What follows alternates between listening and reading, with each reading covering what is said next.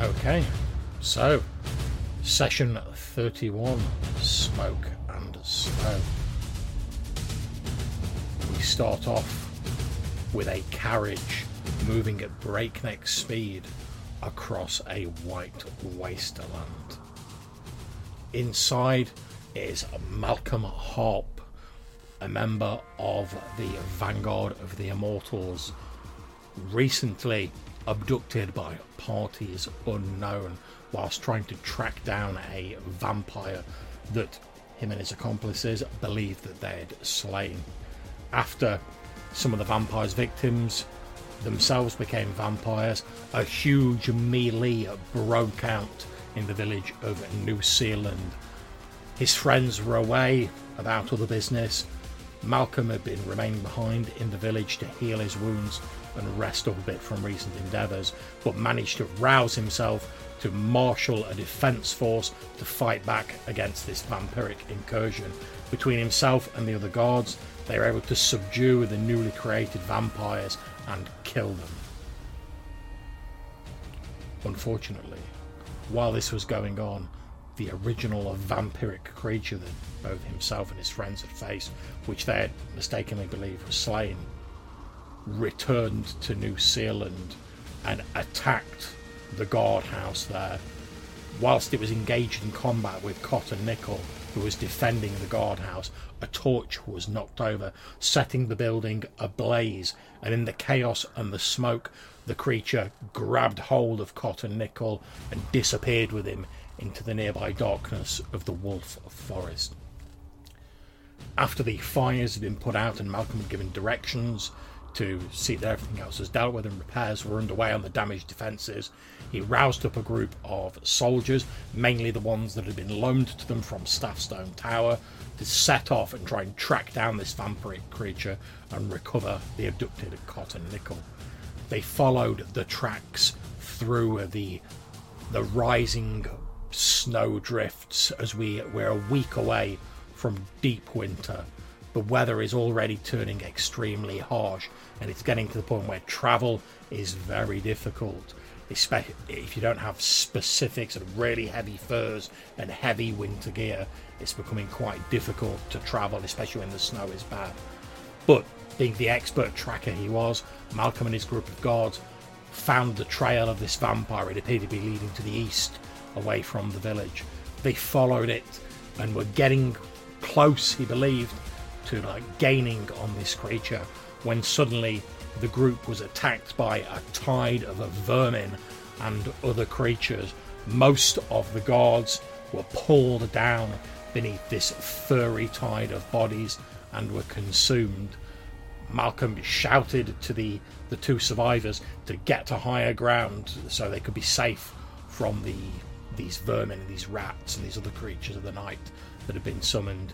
As he was shouting that and he saw them start to scramble up a large rock, something dark and ragged swooped down out of the trees and struck him, and everything went dark.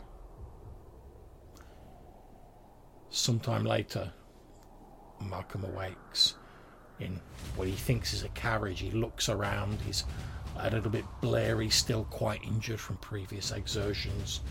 He's bound, and he can feel the rocking motion of the carriage as it moves. Painfully sort of inching his way around despite his bonds, he looks through one of the little windows, which is covered with a heavy piece of tattered cloth, and even in his bleary state, through the dried blood on his face, one of his eyes sort of half closed, he can see the snow rushing past outside. Realising that in his injured state he doesn't stand much chance alone, he can hear a couple of voices, maybe three, it's difficult to tell. One of his ears has taken a knock. He can hear voices on top of the carriage. However, he thinks to himself, he knows that his allies will soon be returning to New Zealand, and they'll inevitably find out what's happened and they'll attempt to follow him. So, thinking quickly and with what resources he has to hand, he finds his possessions, which are still with him. His captors don't seem to have any interest in them, and he finds a few small items that he thinks are not vital, like notes and diaries and stuff that he can mostly remember anyway. And as this carriage moves, every now and then he drops one of these items out of the window of the cart, leaving a trail of breadcrumbs, if you will, for his companions. Now, as we know, his allies, Brock, Quentin, Weimar and Lanrivar, did indeed return to the village. They found out what had gone on. They followed the trail, rescued the 2 guards who were still sheltering on this rock against the hordes of rats that surrounded them. And they found out from these guards that Malcolm had been taken. So, setting off in search of him, they travelled to the east, eventually coming across what appeared, for all intents and purposes, to have once been a logging camp. It appeared deserted, but when they explored it, these ghoulish, cadaverous-like creatures that could paralyse a man with the scratch of their claws leapt out of wood piles, snowdrifts, carts, etc., and attacked them. They managed to fend them off despite Warmai being paralysed for a small portion of it, and eventually they located the trail of the cart that had taken Malcolm away. And they found the first of these items that he dropped as a trail of breadcrumbs for them to follow. So quickly jumping into their own slightly rickety cart with their 2 ponies, with Krosnon, their dwarven prospector friend, riding the cart, they set off after this trail. We join them as they race as quickly as they can towards the edge of the Great Glacier, just to the north of the logging camp. As they get there, they see the glacier appears to slope down, almost becoming flush with the landscape as it trails down, having melted at the edges. And they can see a smooth, almost path sort of worn into the glacier that leads up onto it proper. And following, heading up the side of it, they see the tracks of this heavy carriage, and Brock looks over and sees the heavy footfalls and the hoof marks of at least 2 horses. As Krosnon gives them a quick look, they give him the nod, and he takes the cart up onto the glacier. There's a bit of skidding and a bit of uncertainty as you're all trying to balance out the cart. You make it up onto the top of the Great Glacier, and as you peer up ahead of you, in the distance, very small, just a little speck, dark against the pure whiteness and the sort of slight icy blueness of the Great Glacier, they see the shadow of this distant carriage heading away from them to the north at all speed. Now, assuming you guys are going to continue pursuing this carriage, it seems to be maybe a day or 2 ahead of you. They've got a bit of a head start. So I'm going to ask either Brock or Weimar, it's up to you which of you wants to do it. Can you roll me a D100? And this is to see whether you manage to make up a substantial amount of time. You've only got a 20% chance, I'm afraid, because they've got quite a head start. Do you want to do it, Brock, or shall I? I think I've had pretty abysmal luck, so... Yeah, I'll go for it. Weren't much good, though. Okay, so can you now roll me a D3, please, Brock? Okay. I'll just D3, D6 half it. A 1. Okay, so assuming you guys don't rest at all, and when I say rest, obviously the cart could continue going, but it's not going to be like a restful night's sleep if you're trying to keep the cart moving, because you're in a tiny cart that's full of your stuff, and it's quite rickety and it's sliding and skidding along these ice flows. So it's down to you guys whether you want to pursue them or whether you want to rest at any point. But assuming you don't, the enemy cart will have reached the position it's now in on the map when you catch up to them. But it's up to you guys if you want to rest at all. I will point out, for every day you travel without resting, you will need to make a constitution check, or you will gain an exhaustion level, because you're literally pushing yourself, especially in this cold weather, and you're not able to eat properly or cook anything or anything like that. You're literally burning the candle at both ends to try and make up time and catch up with this cart that Malcolm's breezing the candle. Indeed. So remind us, what is exhaustion, and how does it increase in no terribleness? Problem. I anticipated you might ask that. So, but basically, the maximum number of exhaustion levels you can get is 6. If you get 6 exhaustion levels, you die. Mm-hmm. If you get 1 exhaustion level, you get -4 penalty to ability checks. If you get 2, your speed is halved. 3, you get -4 to attack and saves. 4, your hit point maximum is halved. And 5, your speed is reduced to 0, because that's literally like you're collapsing from exhaustion, you can barely move. Healing magic reduces a number of levels of exhaustion equal to the number of dice healed. Resting for 8 hours reduces your exhaustion levels by 1, as long as you eat a ration, as well as the normal like hit point recovery. Yeah. So, can we do things in shifts, or are we both required to make the? That's what I was going to ask you. You would both be required to make the roll, because, as I say, even if you take it in shifts, unless you stop and sort of make camp effectively, you're not going to get a good night's rest, even if you're just relaxing in the carts. Right. The other quick question was, is there any sort of sign of them slowing down at any point, or stopping or resting or anything? There does not appear to be. They just appear to be. I mean, it's difficult to tell at the distance you're at, but they don't appear to be slowing down or stopping. They just appear to be going. Right.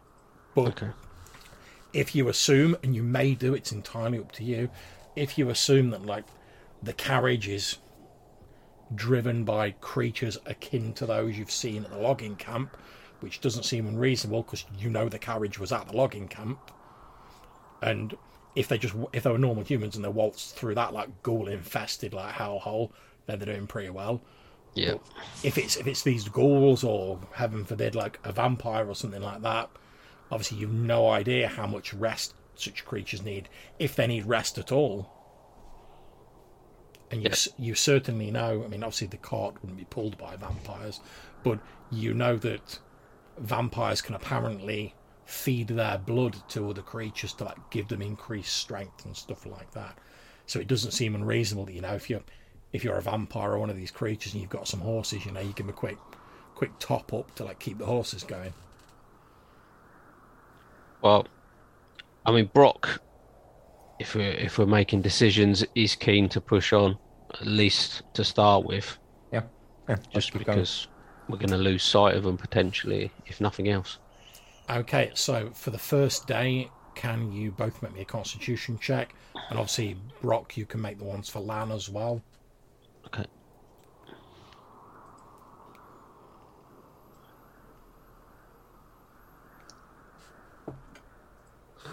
Uzu there.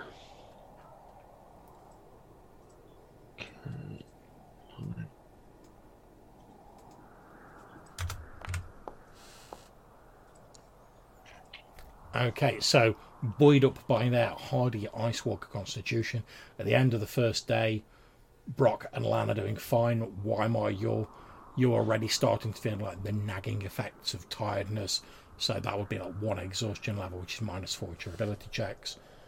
On the second day, do you continue to push on? Like I say, you've got 4 days of this effectively.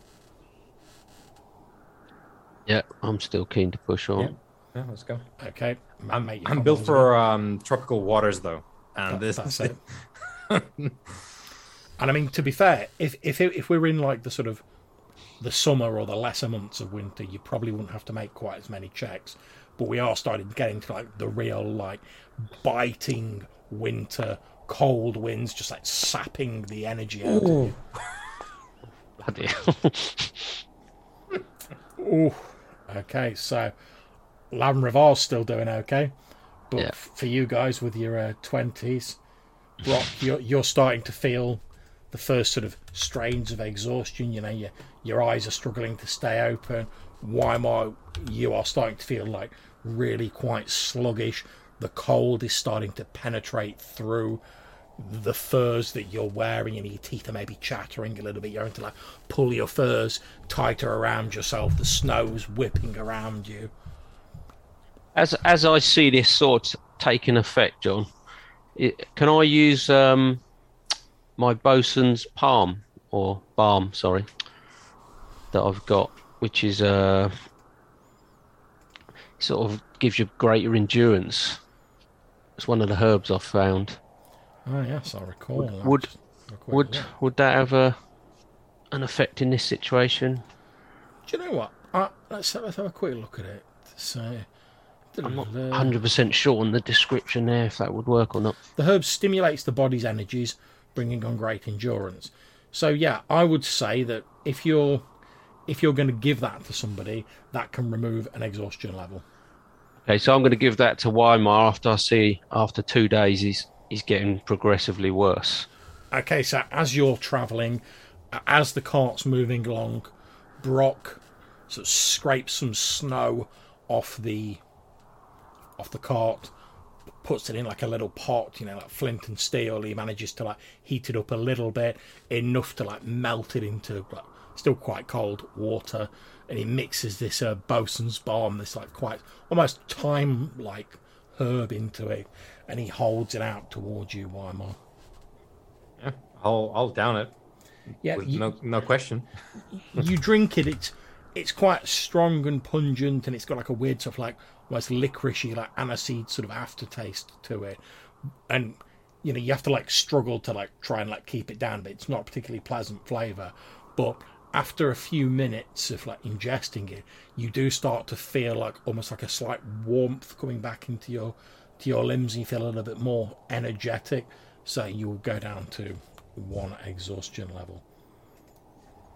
Okay, let's save those 20s for combat, guys. Okay, so day 3. Quite hours again.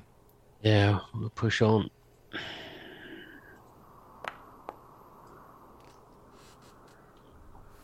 Yep, looking good. Yep. And nice. That bosun's balm's working. Seems to be working. Yeah, well, let's see. Oh, that was Brock's wrong. Yeah. No. I'm not built for this. Okay, so Weimar's back up to 2. Yeah. Brock's still on 1. The land's on 0. She's doing pretty well. Okay, so you're doing pretty well. I mean, it's taken a toll on you, but you are sort of gaining on the carriage in front of you. You can see it comparatively getting closer as you race towards it. You reckon at some point, probably near the end of the next day, if you keep pushing on at this pace and nothing untoward happens, you will probably catch up with them. Do you guys push on?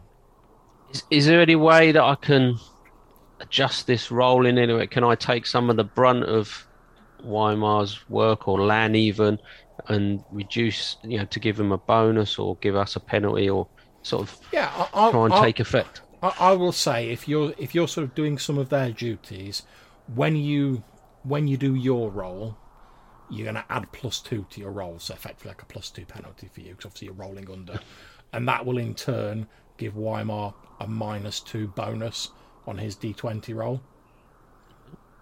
So yeah, so as you're travelling on this last day, obviously you're all like doing various bits and pieces to keep the cart moving.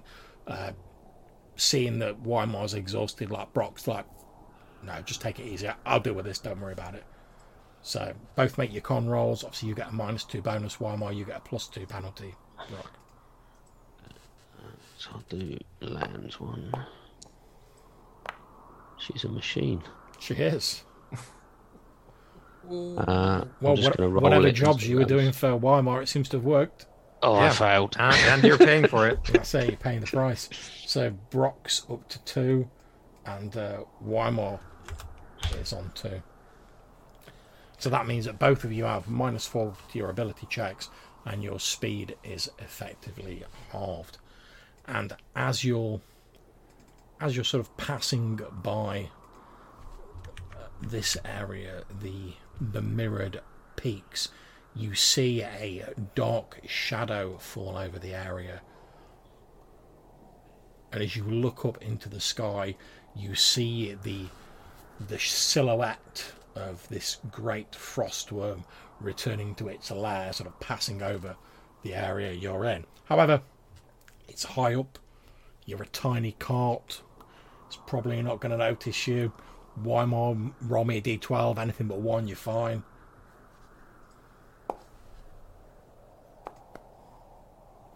Yep, so it flies straight over without even noticing you. And you continue your journey after the cart. So, near the end of your 4th day of pursuit, like you say, you've been pushing hard. You see you've not got long before the light's starting to fade. You've not got much daylight left. Malcolm, can you please roll me a d12?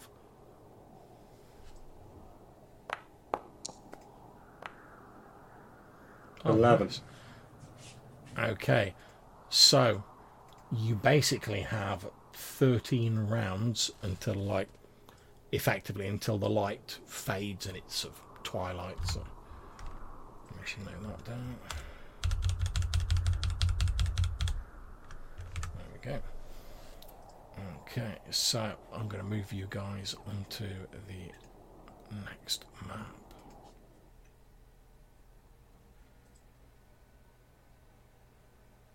Here we go.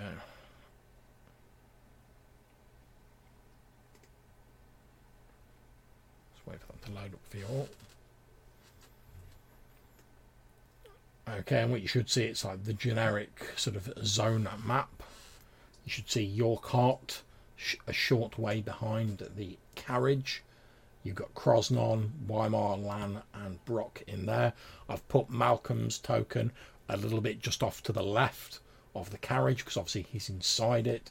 As you're racing closer, you can see that the carriage in front appears to have 2 horses pulling it, and there are three figures. I can't count. There are 3 figures wearing sort of like long, tattered, ragged like coats or cloaks, perhaps. They have the same bold, pallid, sort of pointy-eared, cadaverous look of the creatures that you fought at the logging cabin. You can just about make out the head of one of them, like the back of the head, as he sat on the front of the carriage, like lashing the horses on, and the other 2 are on the back of it. It's quite a substantial carriage. I mean, it's a carriage. You guys are in a cart.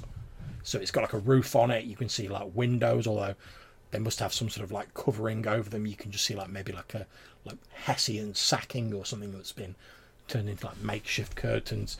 And you can hear the tireless pounding of the hooves of the horses as they sort of continue racing away from you. But you've been gaining on them. You've pushed yourself to the brink by not resting, but you have gained on them. You're at the point now where like, someone on your cart, like a bow or something like that, would be within range of the cart in front. You're not near enough so you can like, leap across the carts or anything like that, but you're getting closer. Yeah, I'm definitely shooting my bow. Okay, no problems. And so yeah, feel free to make a bow attack. That's fine. Yep. Where's it? Longbow. And I'm also going to ask Malcolm, can you please make me a listen at the doors roll? It should be on your abilities thingy.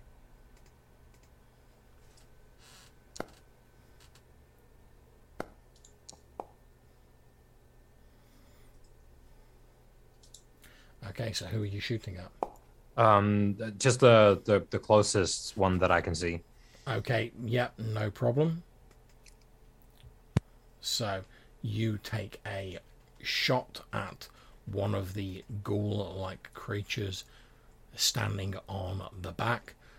Now, because you failed your listen at doors roll, Malcolm, you've been sort of... these creatures, they seem to sort of be under the mistaken impression that you're either like paralyzed or like insensate, so they've not really been keeping that much of a watch on you. So you've taken the opportunity to basically, I'll play up to this and pretend I am like knocked out or whatever, so I can rest and recuperate, and I've added a bit of like hit points back onto your total. So you've been lying there sort of recovering. Now, as you've been doing that, you've heard the three creatures. You can't really make out what they've been saying, but you've heard the three creatures talking, and then occasionally, only in the hours of darkness, you have heard like a muffled voice, like a fourth voice that seemed to join in the conversation, although you don't know who that is. Now, you haven't heard the sound of your allies' cart riding against the wind, rushing to catch up with you. However, what you do hear is you hear like a... and then you hear like a cry of one of these creatures on the back of the cart as it is struck by an arrow from Weimar. And I'm going to make a quick roll for this guy. If I get a 1... he's going to fall off the cart because he wasn't really expecting to get shot. Okay, yeah. So you definitely hear it. And Malcolm, as you sort of drag yourself up to the window on the western side of the cart, you actually see this ghoul tumble off the cart with an arrow sticking out of his shoulder. And obviously the map's static, but obviously you guys are moving pretty quickly. So he lands in the snow in a tangle of limbs, white spray going up, and he's quickly left behind. And the same, anyone who falls off the carts is going to get left behind like really quickly. Because you're literally, the vampirically powered horses of the people who've kidnapped you are going at breakneck speed. Luckily for you guys, however, your cart has like double the number of horses they have. So it's sort of roughly evening out. But even so, your friends have had to like really push themselves. But you are now aware, as you sort of like peer out, you see this ghoul like fall off and into the snow. And you sort of peer round, lifting up this this sort of burlap sack that's being used as a curtain. You look out, you can see the small rickety cart of your allies. You see the dwarf Krosnon like lashing the horses on. You can just about make out Weimar sort of stood at the front, just like lowering his bow, probably notching another arrow to it. He looks like quite tired and haggard. He's probably got like dark rings around his eyes. It's just ice, like the whole beard just... Yeah, the wind's whipping his hair around his face.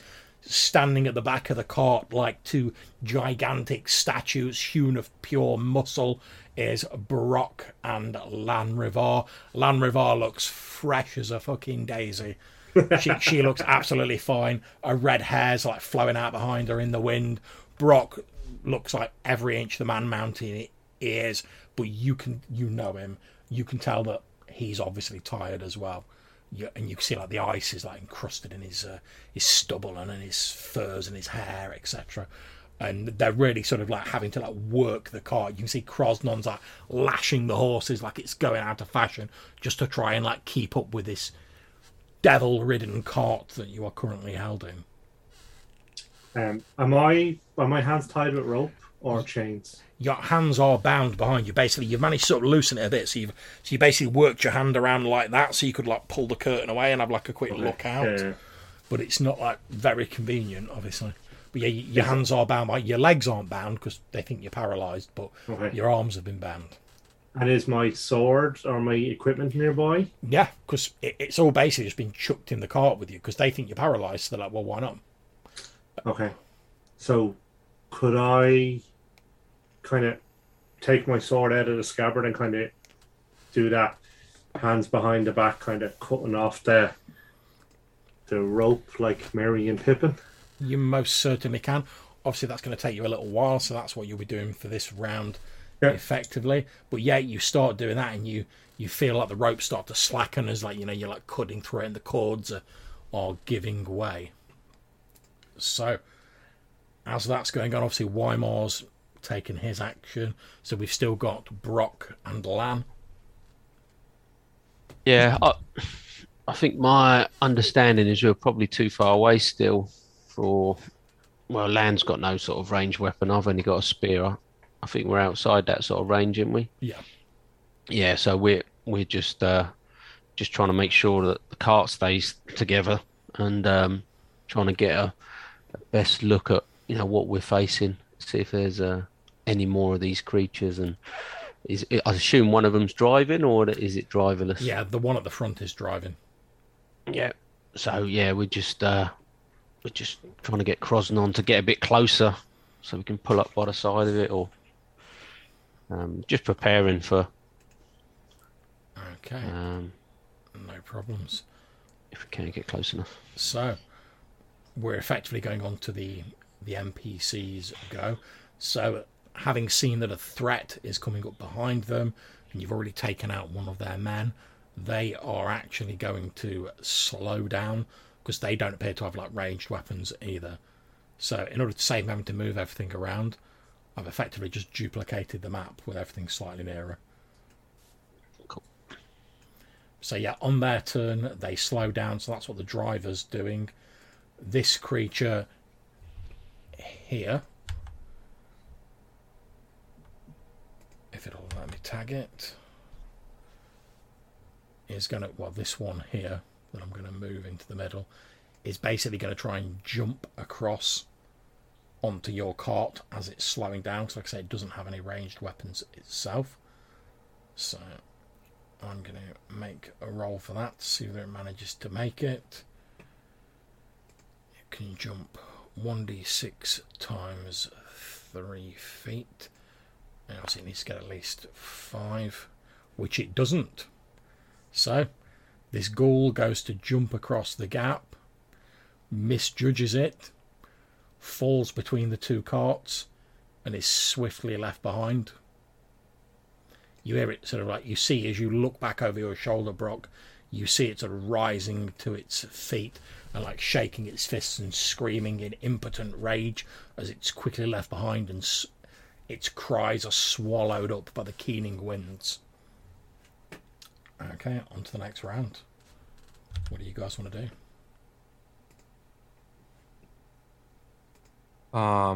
Brock, do you want to go first now that there's only the driver left? Sorry, if I'm free, am I free, John? Yep, Am I? you are, yep. Yeah, Malcolm, of course. So, and sorry, this window is in a door, is it? Yeah, there's like a normal door on the side. Yeah, okay. So, I guess what I want to try and do is pick up my gear, kick the door open, and try and jump onto the wagon. Okay, yeah. So you kick the door open. Now the way I'm working this in terms of jumping, as I just rolled for the ghoul when it was jumping, from like a standing jump, because there's not enough room to take a run up, you can jump 1d6 times 3 feet. However, there are a number of modifiers which are applied afterwards. So what's your strength, Malcolm? 13. Okay, so that's a +1. What sort of armour are you wearing? I am wearing leather armour. So that's a -1, so you've got no modifier at the minute. I presume you're not carrying like scads of treasure on you. No, just my sword and a bow and that's fine. A handful of food. Yeah. So effectively, the modifiers have cancelled out, so you need to just roll a d6, times it by 3, and you need to get at least 5 to cover the gap. Okay. Okay. Which I did get. So, as you guys are sort of drawing level with it, the door on the eastern side of the carriage gets booted open. You see Malcolm like still with some like of his stuff tucked under his arm because he's not a chance to like put it all on, and he leaps across into the cart with you guys. I should just reach out a big arm and just like secure him as he sort of lands and get him on board. Yeah, no problems. Okay, so you're all in the cart. What are you guys doing? Has the driver noticed this, do we think, at this point? He's almost definitely noticed it because Malcolm just kicked over the door and leapt across the gap. So he's definitely going to have noticed. I'll be bringing up a new arrow. Yep. So if anyone's got any other plans, it's... Well, I was going to say, do we want to just slow down and get a bit of distance, or do we want to try and get rid of them? Not sure what. Well, he is slowed down, right? Yes. So we Somewhat. probably want to speed up. Now. I mean, was there anything else in that wagon? Did Malcolm see anything else in there for any reason to? You've not seen Yeah. like scads of treasure or anything like that. The only thing of particular note for you, Malcolm, was, as I mentioned, you had heard like a muffled fourth voice. So you know there's like a fourth person somewhere on the carriage, but you don't know where or who it is. Okay. So when I land, I'll call out that there's a fourth creature somewhere that only makes noise at night. Was the noise coming from under your feet? I ask. Yeah. Yeah. We encountered one of these creatures of the night in one of the carts back at the logging camp, and it was hidden under the planks of the cart to hide it from the sun. Oh. Now, obviously, And, because we're like still in round, you guys have been like Yeah. talking a little bit. So why, Mark, you've not been talking? Do you want to take a shot? Or Yeah. okay, Oh, not melee. you know, not unless you're planning on like drawing the sun sword and like leaping across. Oh, yeah, that'll do it. That'll do it. Okay, 5 damage. Now this guy isn't at risk of falling off because he's like sat down on the like foot plate, I suppose you'd call it, the driver's bit. But yeah, you see an arrow thunk into the back of its shoulder, and you hear a scream of pain. Now, on its go again, it's just gonna leave the cart, and it's gonna try and leap across the gap like its fellows did. So d6 times 3. So yeah, so it makes it across the gap and sort of lands in the middle of you guys. Now obviously that's effectively its movement, but since it's leapt, rather than make its full complement of attacks, I'm going to say it can only make a single attack.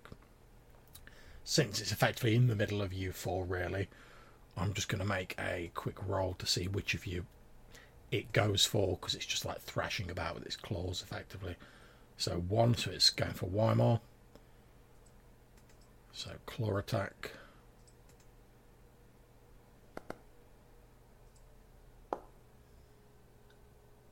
Yep. Okay, so I'm guessing 15 probably hits. Yep.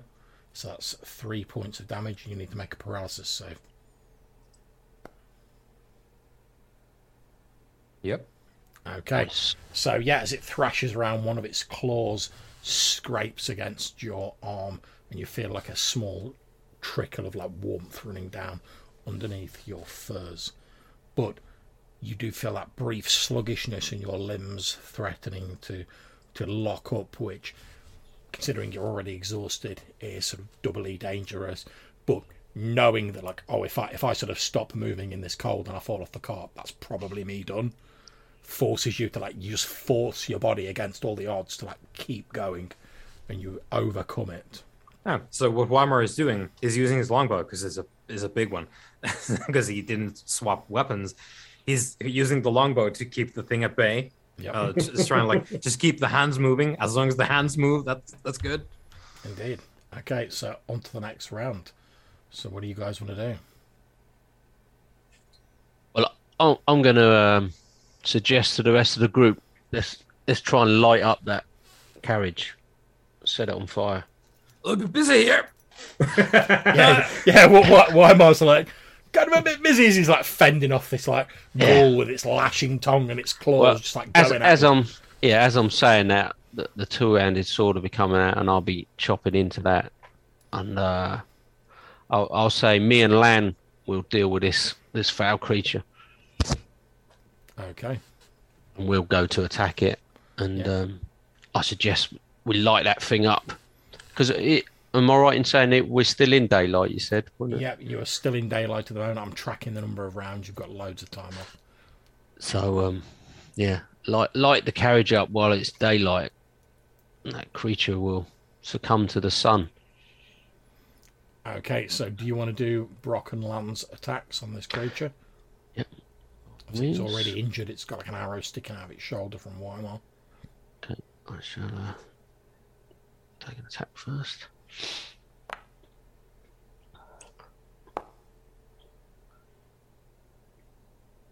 That's me. 4 damage. Okay, so it sways dangerously close to the edge of the carriage, so nearly falling off, but it manages to grab hold of the edge and it's holding itself on as Lan launches herself in. Yeah.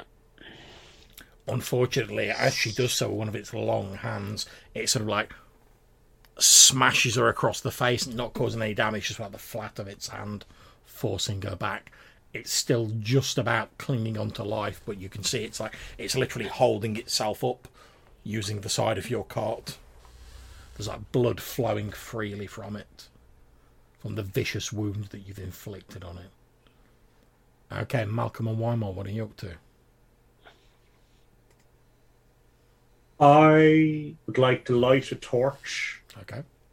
And have we slowed down as well? Is the wagon still near us? Yeah, you're sort of keeping pace with each other at the minute. Okay, so I'd like to light a torch and throw it in through the open door. Okay, And hope to catch the sack on fire. Okay, Yeah, make a ranged attack roll. You only need to get 10 or more because you're just trying to lob it through the door.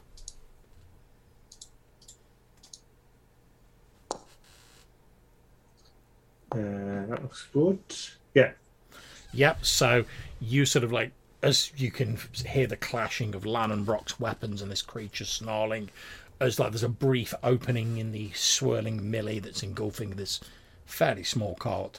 You see a gap as you light your torch. You hurl it through the gap. It sails through the air into the cart, the carriage opposite to you, and you hear this sort of like the inside as some bits of it catch fire. So yeah, it has caught light, which will obviously spread as the rounds go on. Yeah. So Brock and Lan have done some horrendous damage to this creature. Yeah, I presume it's not menacing me right now. No, not at all. Not at all. So I'll sling the longbow over one shoulder. I have 2 flasks of lamp oil. Get one of them. Trying to chuck it in the wagon. Cart, rather. Yeah. Yeah, no problem. So again, roll a d20 for your ranged attack. You only need a 10.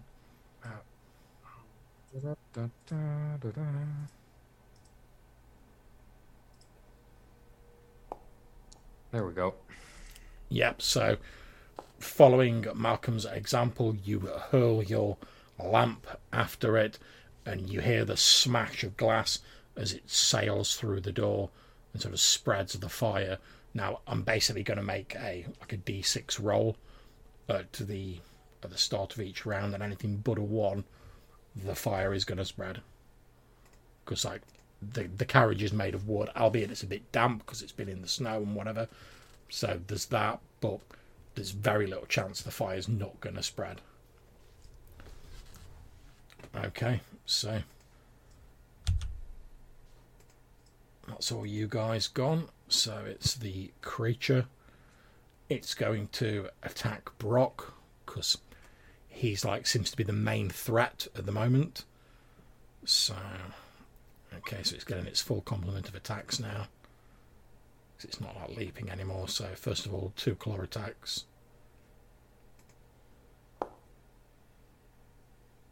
No.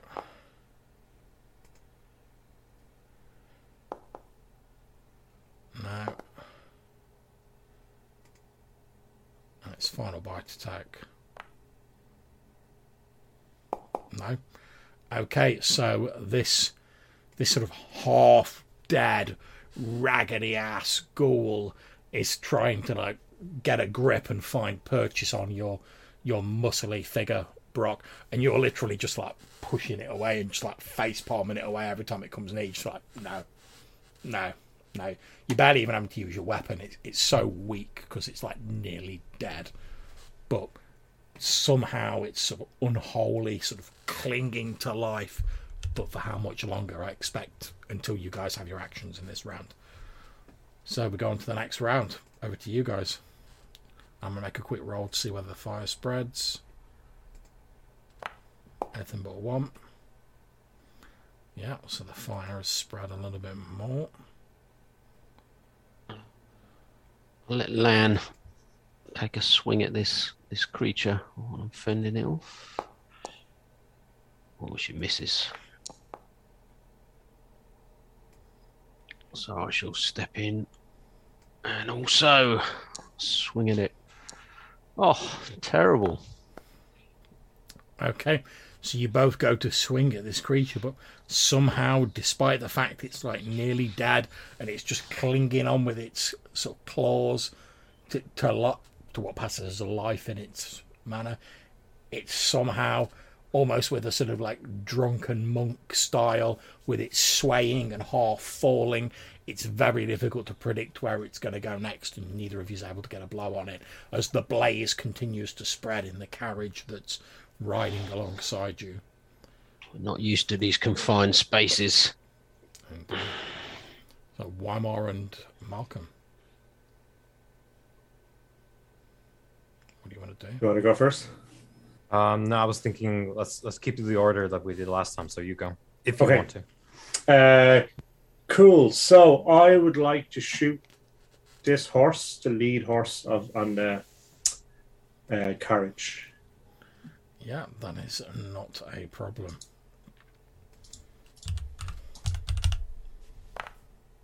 What is that? It's a 17 for 2 points. Okay, yep, so you have hit this horse. You see the arrow sink into one of its flanks, however it is still going. Like you can see like a little thin rivulet of blood matting its coat running down from where the arrow sticks into it. Weimar.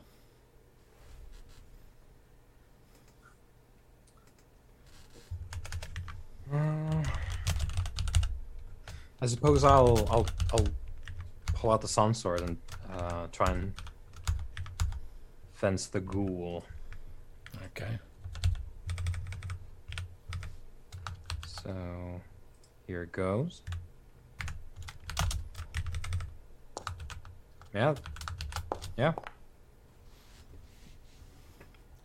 Okay, that'll do it. So Brock and Lan, as you're sort of getting ready to sort of weather whatever next attack this creature can sort of throw against you in its lumbering, half-dead state, Weimar, would you like to describe how you dispose of it?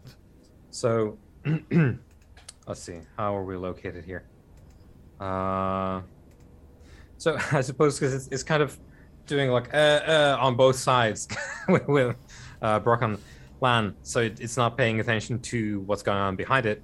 So it's a shot of and from the front, the ghoul is just like barely holding on, and the sun sword like bursts through the chest as Weimar just like lunges forward, maybe being bumped by the cart's movements. It's like ugh, and it as the sun sword is wont to do, the ghoul just disintegrates from the chest down. Indeed it does.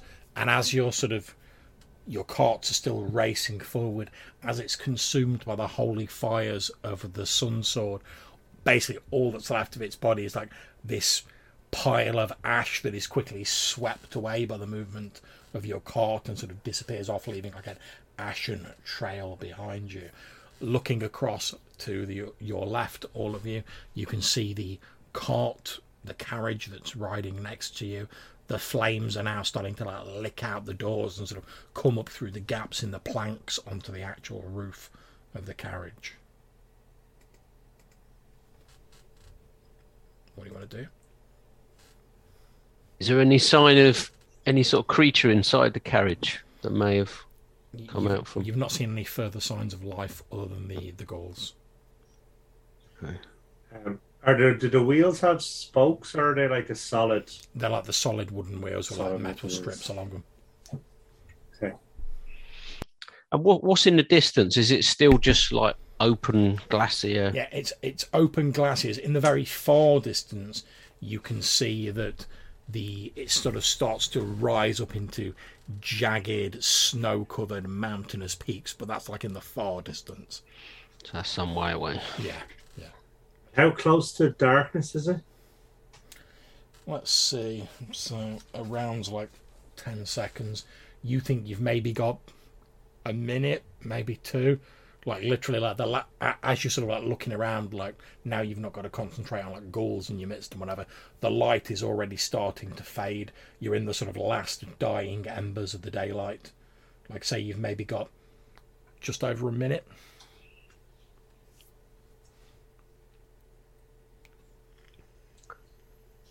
So do we want to get away from this thing if this creature comes out, if there is a creature inside? Or do we want to stay and make sure that we deal with it?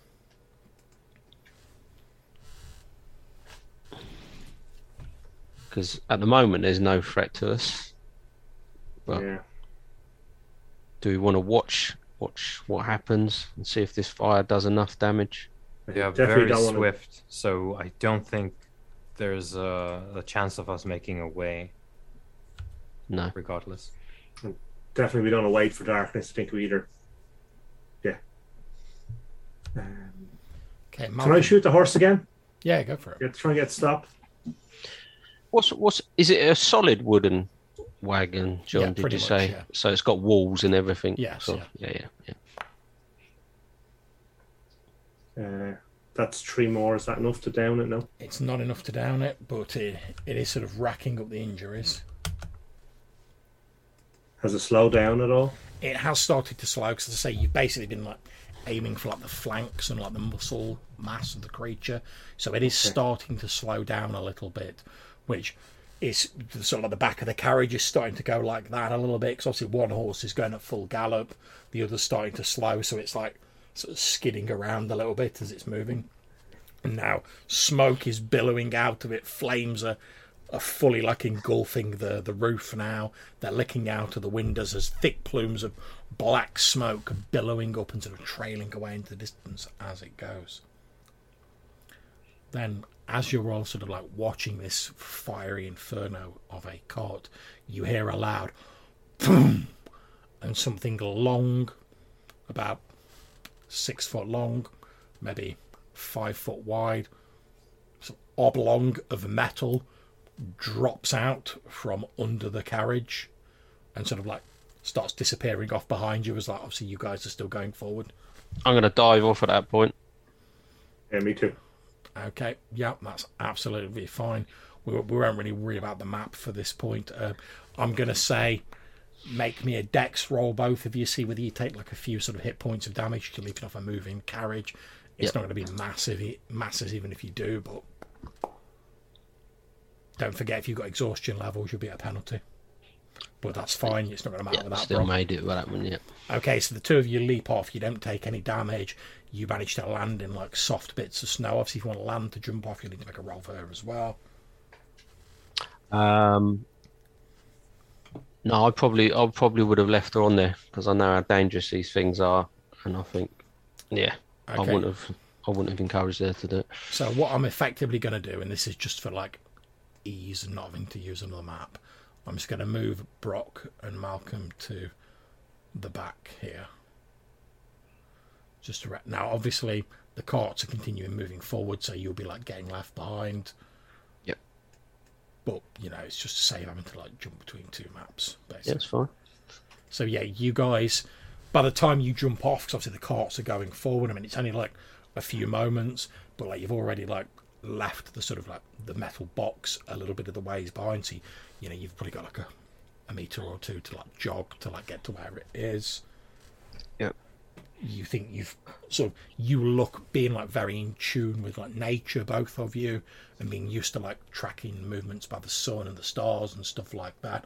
The two of you sort of glance upwards almost like instinctively at the same time as you're both sort of jogging towards this metallic oblong, and you estimate you've probably got less than a minute now. There's literally just the tiniest little speck of the sun you can see in like the most pallid, feeble amount of daylight that's like flickering over the horizon. Yeah. And as we're running towards it, is it fully metal box? It's an entirely metal wooden box. You can see that it appears to be made out of very thick iron or some sort of similar metal. It's like riveted, so it's made out of metal panels and like riveted together. It, for untangible, it looks like it's been sealed, so it's like airtight, watertight, whatever. It's a big, heavy lid, for want of a better term, on top of it. You can't see any obvious like massive padlock or chains or anything like that securing it. Yeah. Well, I'll just, as we're running towards, I'm going to just say, Malcolm, help me get the lid off as quick as possible. And I'm just going to put all my muscle into trying to lift this lid off. Yeah, and I'll do the same. Okay, no problems. So, what I'm going to ask is, can you both make me an open door roll? Open door. It's on your abilities tab. All right. Oh, there it is. Sorry. Oh, that didn't work. I'll just roll a d6, shall I?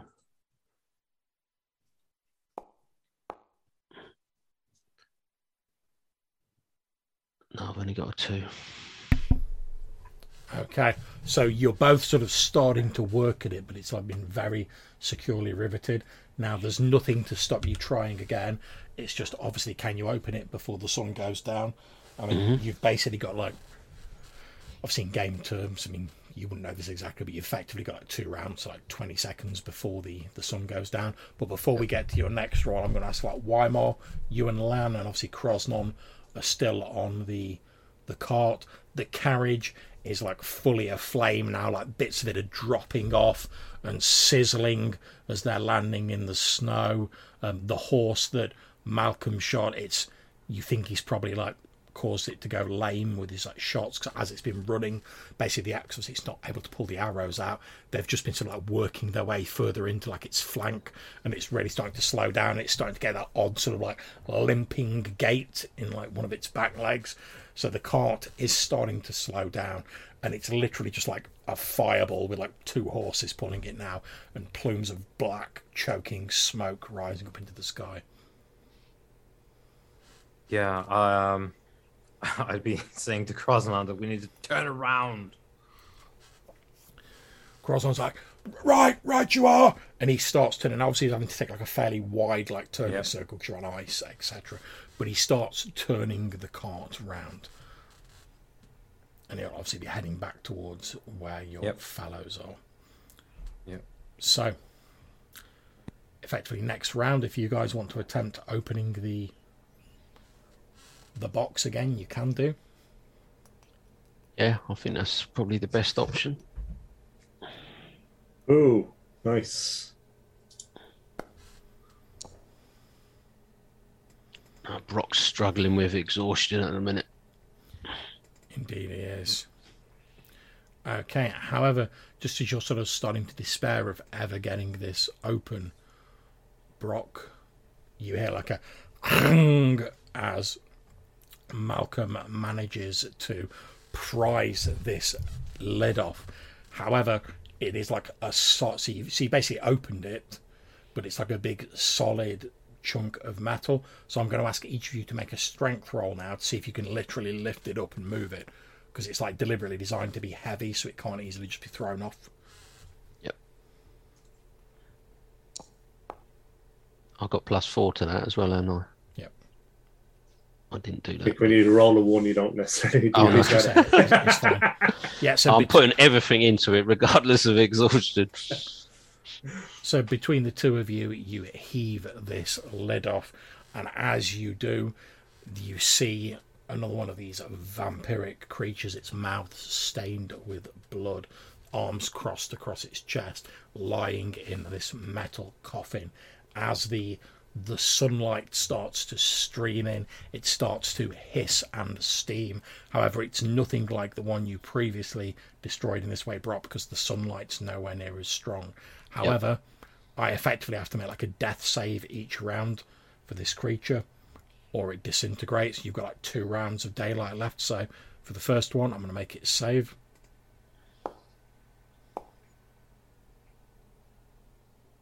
Okay, so it succeeds. So despite the fact it's steaming and hissing and its flesh is bubbling, it's not like burnt to a crisp, no doubt due to the sort of pallid, feeble nature of the daylight.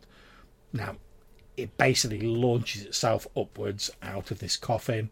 Its intent, presumably, to like deal with you two and then get back in the coffin and pull the lid on, or just to deal with you two and hope it can survive the daylight. But you guys get to go first. Basically, it's spending its round sort of launching itself out, so it's not going to get to attack this round.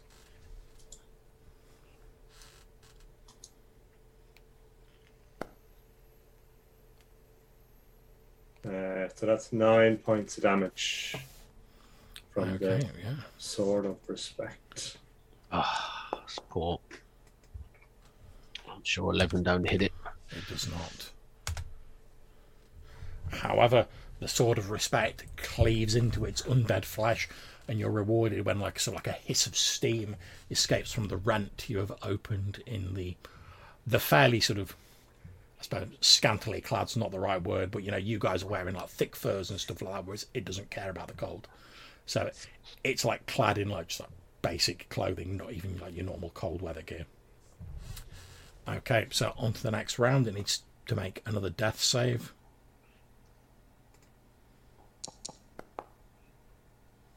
Ooh. Which it succeeds at as the last of the daylight fades away. So now it will get to attack this turn. So effectively we're going to do initiative. So does one of you guys want to roll a d6? I'll roll one for the vampire and we'll see who gets to go first. Yeah. Okay. I'm at a mighty 2. I'm at a mighty 2. Okay, so we're going simultaneously. So you guys do yours first, but obviously even if you kill it, it will still get to attack because it's all happening at the same time. Okay. And we're basically assuming that anyone can hit anyone at the minute because you're all like close in. Yeah, that's 6 points of damage from me. Yep, so the Sword of Respect flashes out again. Rocky's having all sorts of trouble. Well, he is pretty exhausted, to be fair. Yep. He's not exactly at his best, but the Sword of Respect Stumbling. is cleaving through it.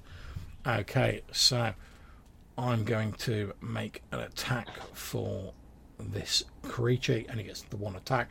I'm going to roll to see which of you it attacks, because you're all sort of in amongst it. So 1 to 3, Brock. Otherwise, Malcolm. Okay, so it's Brock. So it's That's going an easy target. Well, yeah, you are quite a large target. Yeah, So a slow one in a minute. It lashes out with its gnarled fingernails, and probably ultimately fails to hit you with that roll. Oh, it's close. Yeah, that's not too bad for saying I rolled fairly poorly, but Yeah, 18 in it. it lashes out with its claws and like tears a chunk of your furs away as it hisses at you. The steam that was rising from it starting to die down and fade to nothing as the last of the daylight fades away. So we go on to the next round. One of you guys want to roll for initiative again? And on the next round after this, the cart will have turned around and you'll be able to enter the combat if you wish. Okay, so it's the vampire going first. So again, I'll roll 1 to 3 Brock, otherwise Malcolm. Okay, so it's going for Malcolm. So, touch attack.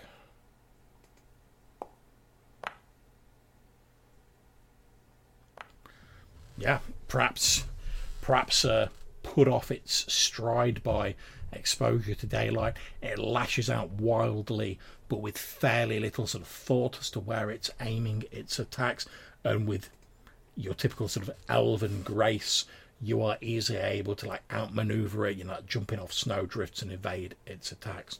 It's over to you guys. Okay, so I'll swing again.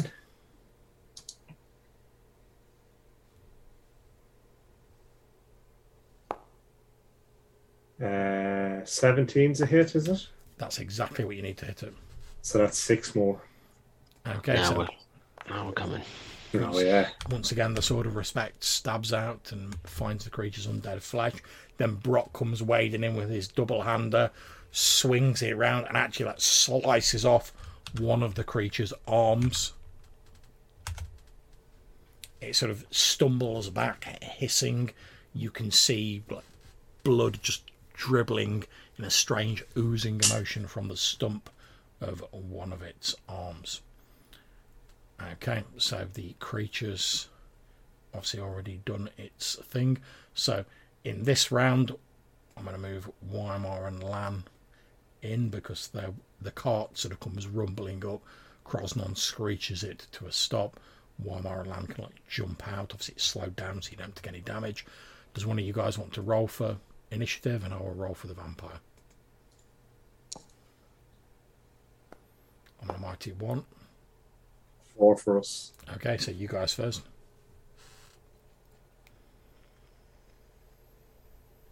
I should go first. Yeah. Yeah, you carry on. Yeah. Ooh. That is a miss. It is. Okay. Oh, we'll leave it for Weimar to So don't forget you've still got Lan as well, so finish him off. so Weimar. Well, how far am I? Because I am very slow at the minute. Yeah, to be fair, obviously I've not moved the cart to this, but Krosnon's literally screeched the cart to a stop, right next to where this is going on. So you can literally just jump out and you're there. Yeah, so I'm going to fall off the cart. Let's see. Yeah, presumably undead, John. Right? Yes, very much so. I'm just going to go out on a limb and say. It's sort of like the poster child for undead. Oh, man. Okay, so despite the blazing light of the sun sword, you're unable to land a blow on it. We've still got Lan left, though. So, Brock, if you want to make your roll for Lan. Yeah, I'm not sure she can hit it. But she will take a swing at it nevertheless, because she probably wouldn't know that. I'm not sure that'll hit anyway. No. Okay, so against all the odds, this creature has survived. Okay. So let's just have a quick look. So as it's sort of fending off these blows from you, it lets out a loud undulating howl, and you hear nearby what sound like a strange sort of chittering noise answering it. And as you sort of look up, you see in the darkness, sort of approaching your position, what appear to be large leathery winged shapes fluttering towards your position. However, because that's its speech effectively, it's still going to get to do a touch attack. I'm just going to roll a d4 to see who it attacks, because you're all sort of in this swirling mass of people. So let's see, 1, 2, 3. So it's Brock. Okay, so touch attack against Brock.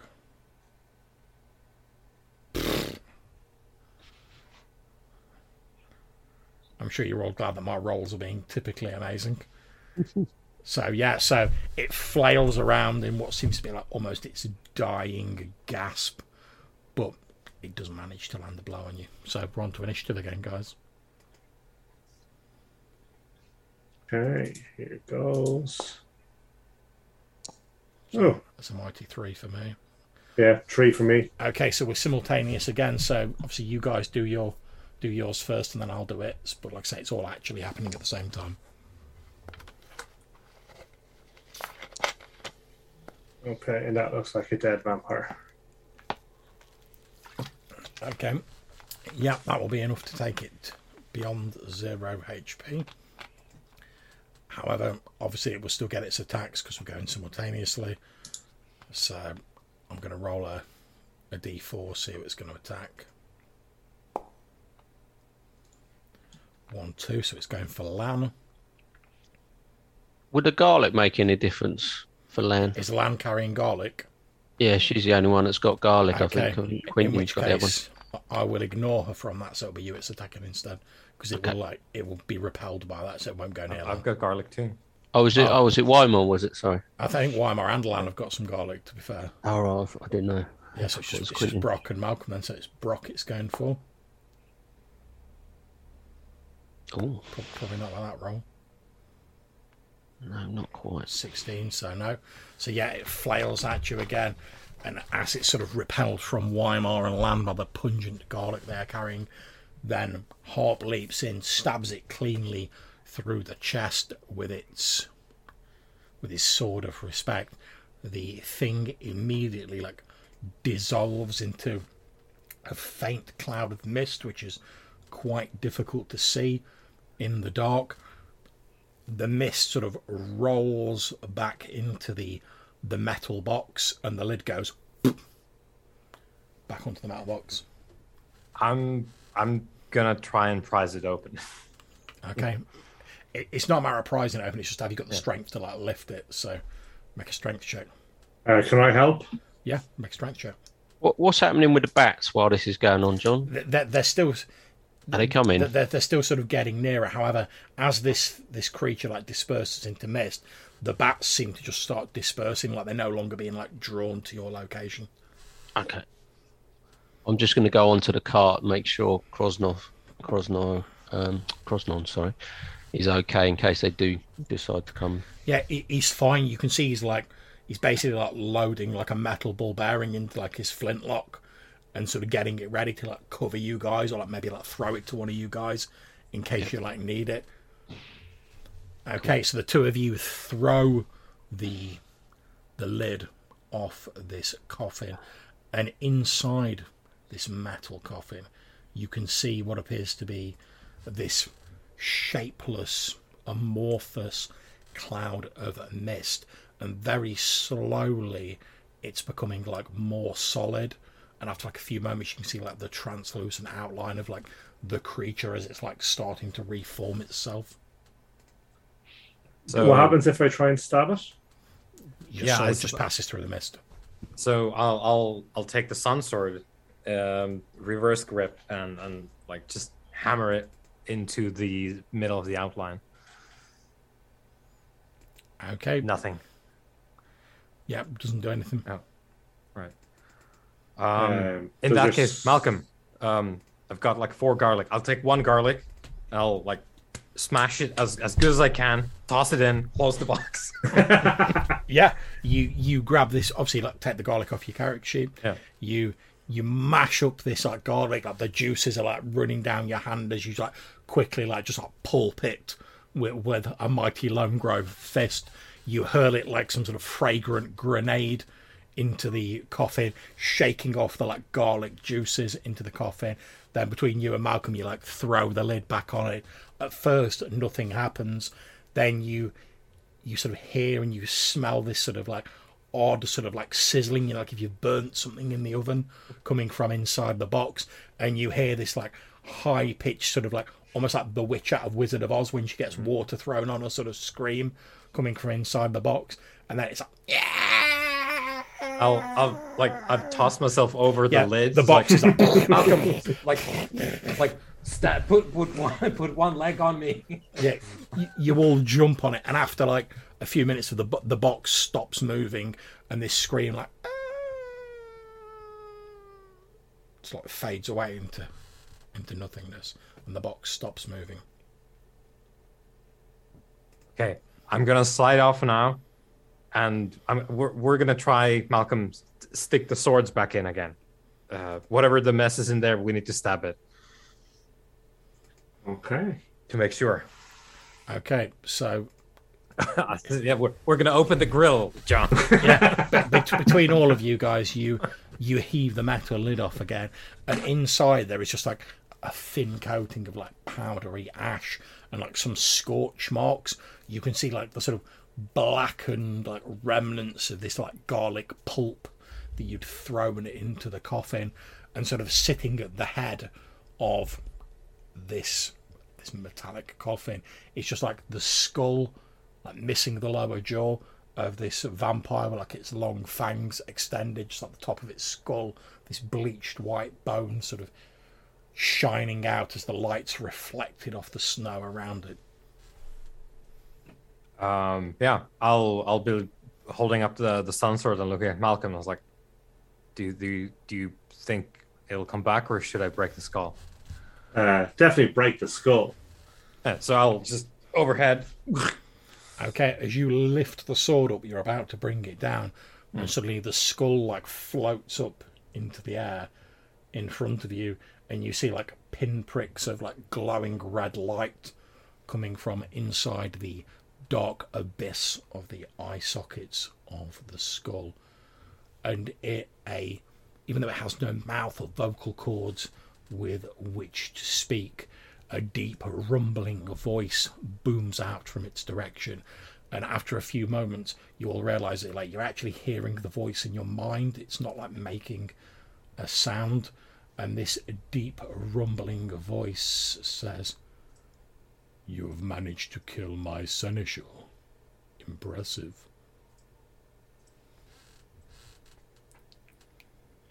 Aside from the voice, are there any other effects?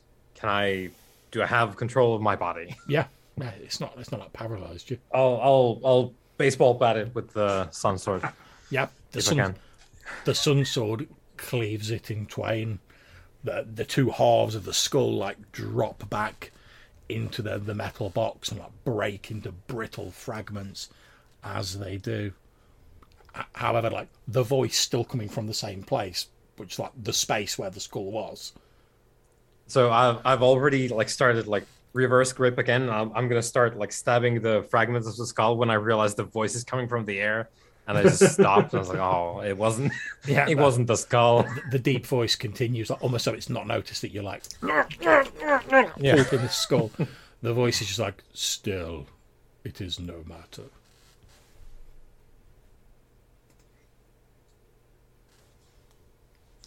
I'm gonna if Rock is Anan and the rest are nearby, it's like, do you hear this as well?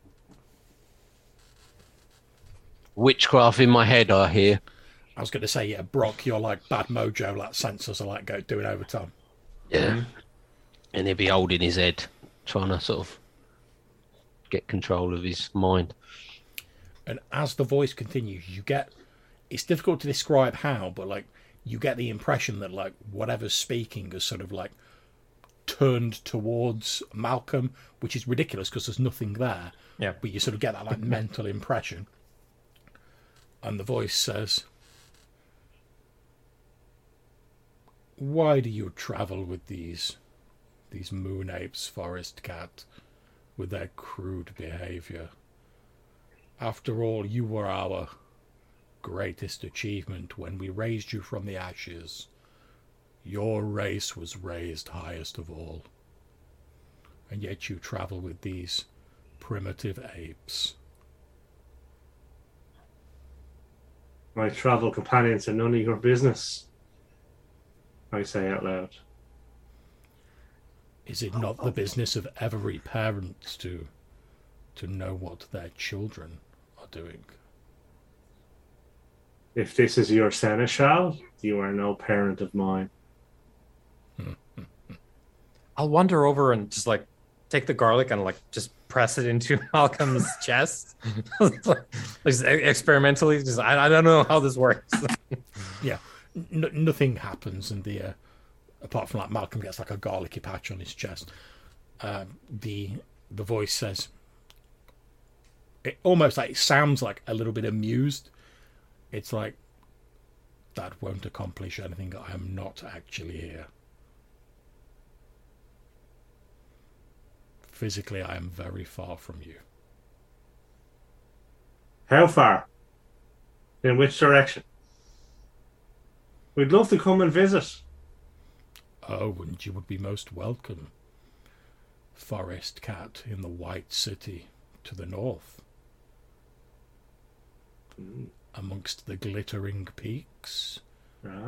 If you seek to visit me, I would not stop you." And again, the voice sounds faintly amused.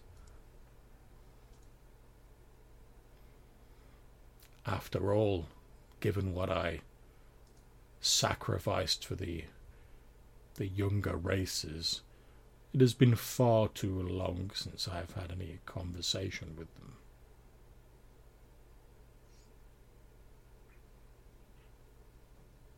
You would think a little bit of gratitude, but perhaps that is too much to expect.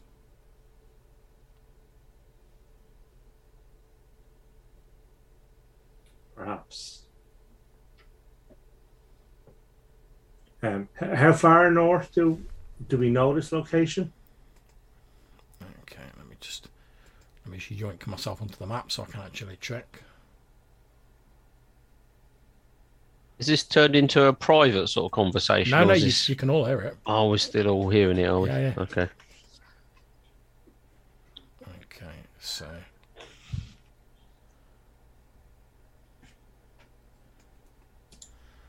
Okay, so the voice says,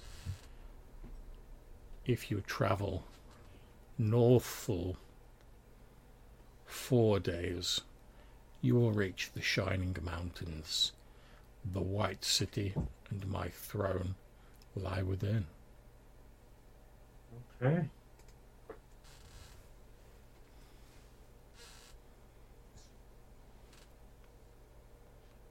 I think at that point, Brock would be getting Lan onto the cart and preparing to turn this thing round and head home.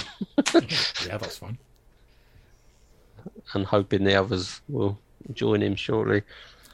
At which point, mentally, you all get the idea that like, whatever is speaking to you has now turned towards Weimar, and it says, "And how are you finding wielding my old sword?"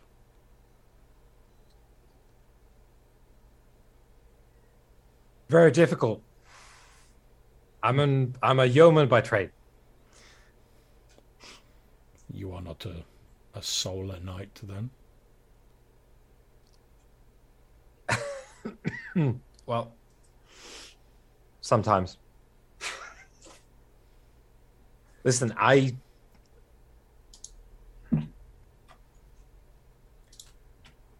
you have blood on your hands.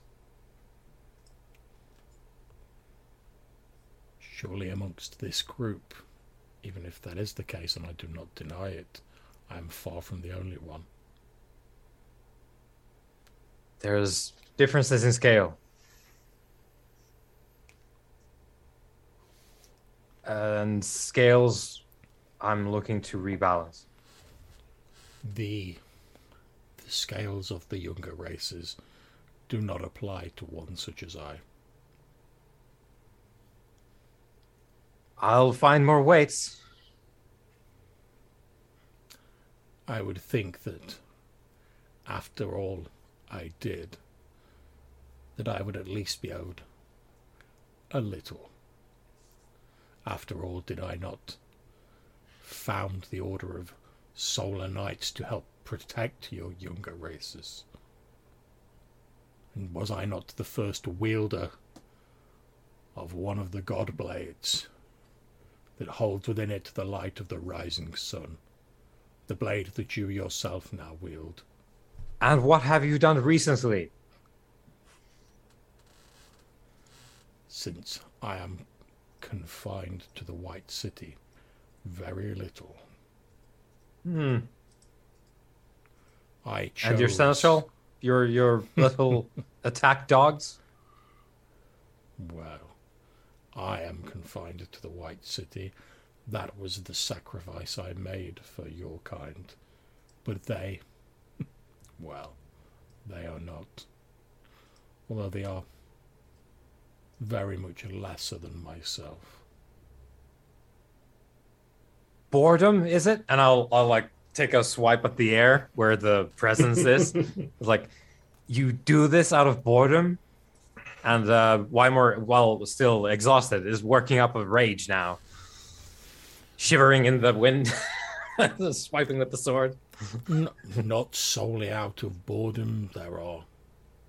My plans have been laid for over many years to this land of Valconan, even though it now has a a short summer, a break in the eon's long winter.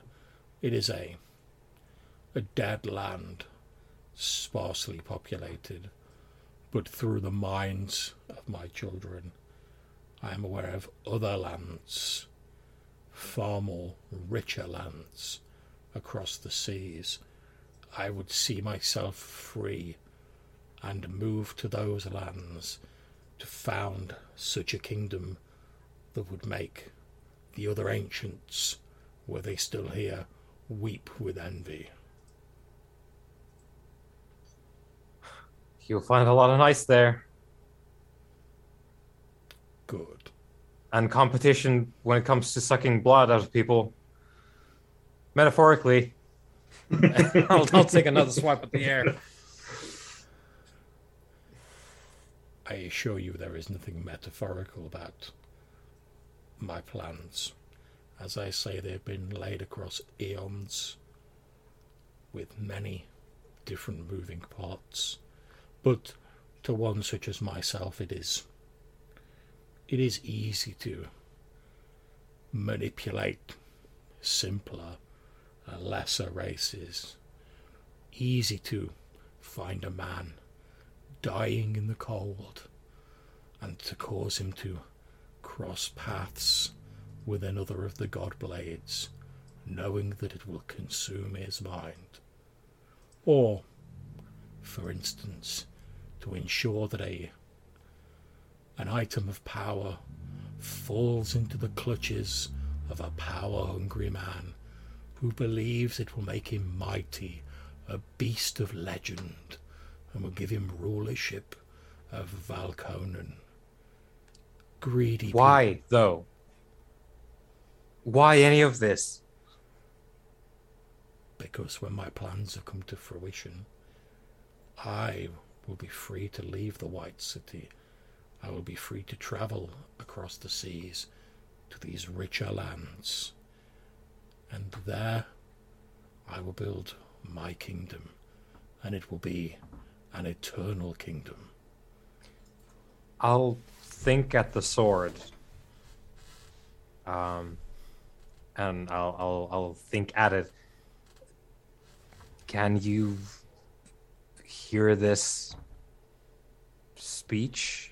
And can you reach into the person behind it? In your mind, the sword says, yes, I can hear it, but I'm only hearing an echo of it because I'm connected to you.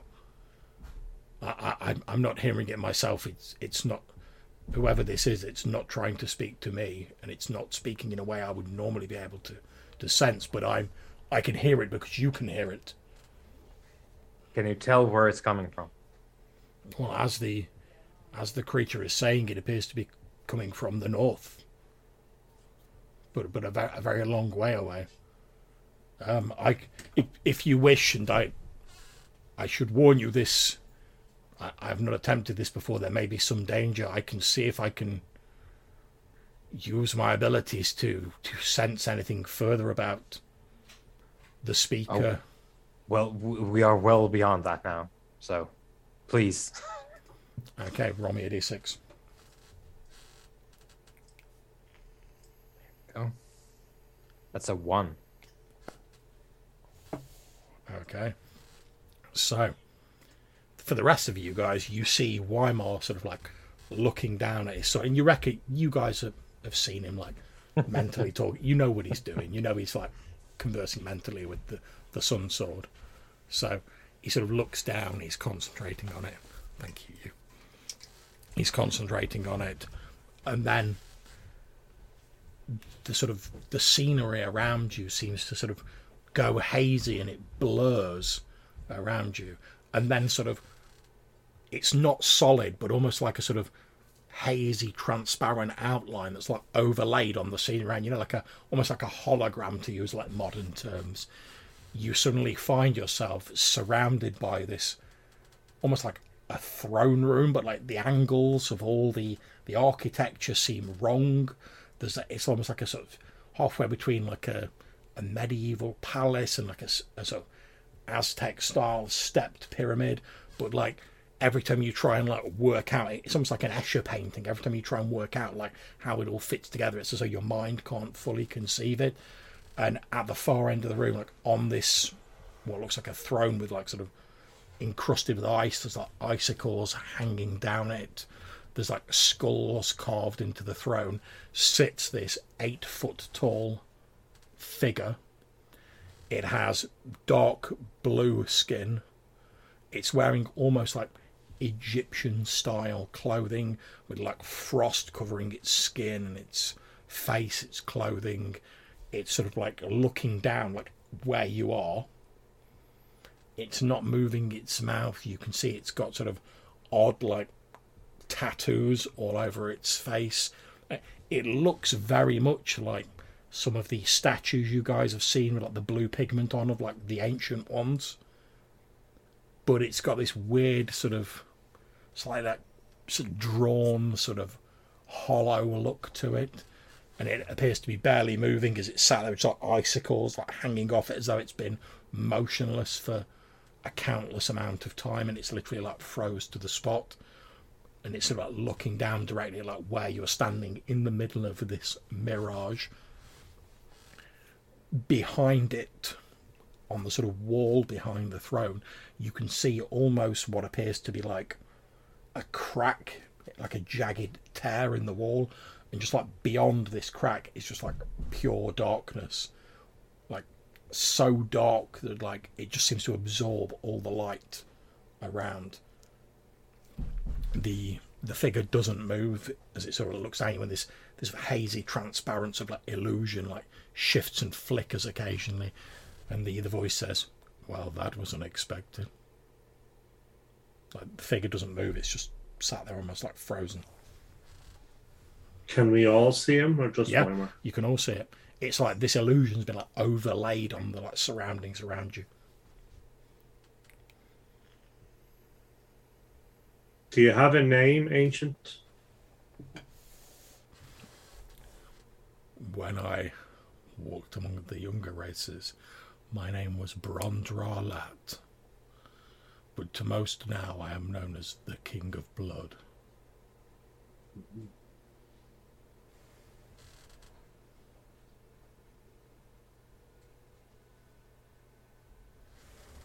I am the last of the ancients who remained behind for my love of the younger races when my race left this place. And so great was my love of them that when the ancient mages travelled to the White City to try and seal in what lay below the ice, I travelled with them.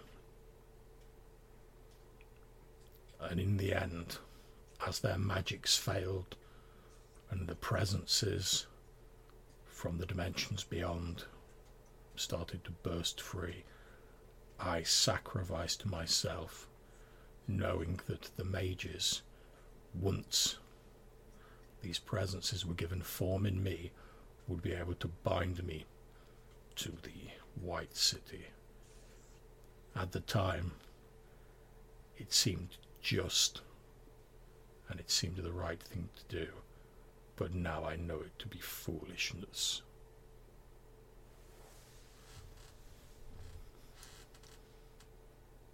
Having seen what they did to accomplish their aims.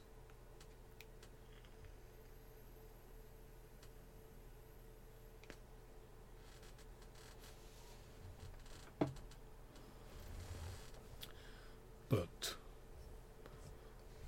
the reason I speak to you now, there is no need for us to be enemies after all. You seek to survive in Valkonen, and I seek to leave Valkonen. There is no reason we should be opposed.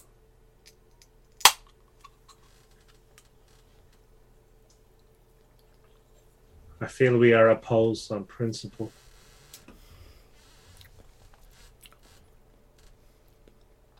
Ah, yes. Principles. Dangerous things.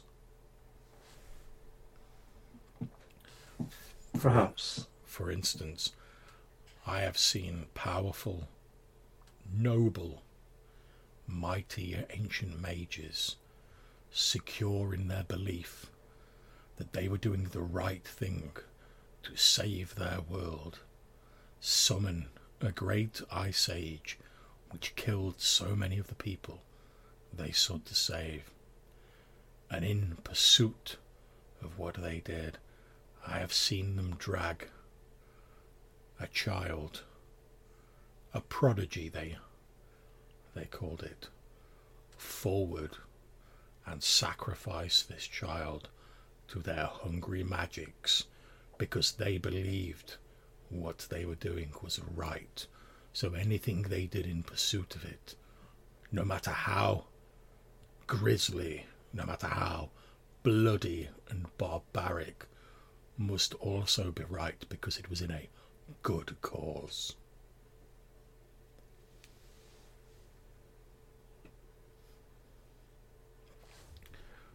But you say we are opposed on principle. Perhaps if you were to speed my release, I could leave Valconan all the more sooner, and my long plans, which unfortunately may result in harm to some, would no longer be necessary.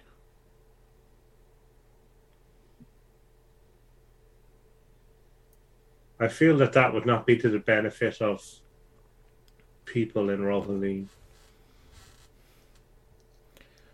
And what do you care for them? After all, when the summer comes, if what you are thinking and what the people you have associated with think is true, will they not seek to come here and take what you have fought so hard to gain? And besides, surely better them than you. I guess that is where we opposed on principle.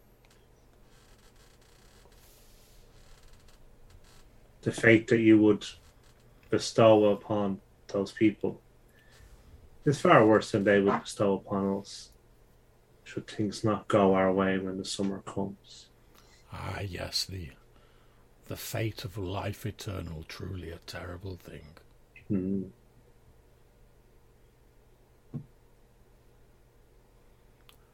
But as I say, if I am terrible, in your view, then it is because I am the product of terrible things done by people who believed they were right. People who would even bargain with the ancient she-lords of winter to achieve their great works, because they would be seen as saviours. They would be the resurrectors of their people. They would see Valconan safe, even if it meant destroying the vast majority of it and forcing the people to either cling to the ice like savage refugees or flee aboard ramshackle boats and rafts. What do you know of the smoking mirror and the darkness they feared? I know a great deal, after all. I was there. Mm-hmm. When they came to the White City and they built it and they delved into the ice and the mountains, using their magics to call forth the very stones to build this great city, they found, I suppose you would call it, a thin place. A place where the walls that separate our world and the demonic chaos beyond is so thin that you could almost reach across it, and their magics had disturbed it. They realized too late that a great beast was being freed by their meddlings. They summoned us all, as they began their great workings. As I say, they bargained with the Prince of Winter, the Cold Prince. They dragged their prodigy forward, sacrificing the soul of an innocent to power their magics. And they bound that presence into me and confined me here, since they could not force it back, merely seal the hole. And you see sort of like its hand moves and it like almost creaks as though it hasn't moved for years, frost sort of falling off it, icicles clattering to the ground, and it extends a finger and like points at the crack in the wall behind it.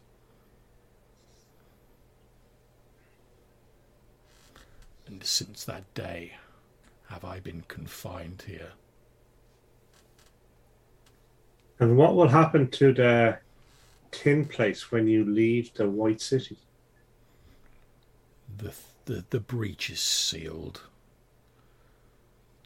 I suppose at least the Senna did that right, even though their ways of doing so were horrible and even caused me pause. But by then, the creature was free, and the only way they could bind it, since it was formless, was to confine it to a body that they could trap in the White City.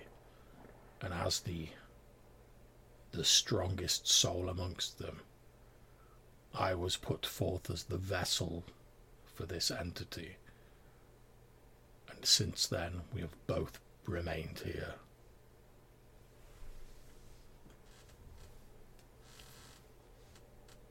Does the entity exist within you still? Oh yes. Oh. And what does the entity want to do? The entity itself is formless, a demon of chaos. It is impulse. It wants for nothing. It is only when it simply acts without thought. However, when it is confined within a host, it bestows certain benefits.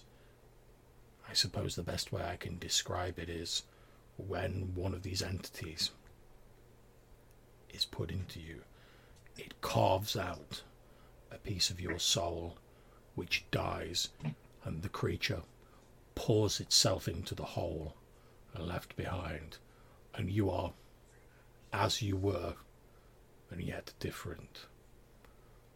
And over the years I have discovered that there are ways I can pass on a small amount of this essence into lesser vessels, giving them a pale shadow of the power I possess, and a few trifles that the younger races crave: immortality, strength, beauty, the ability to fascinate others, such trifles that men desire.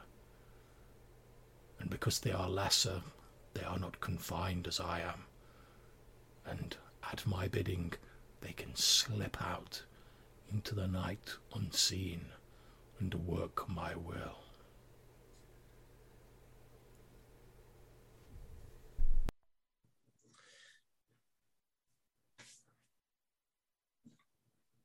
It seems the entity has corrupted your soul.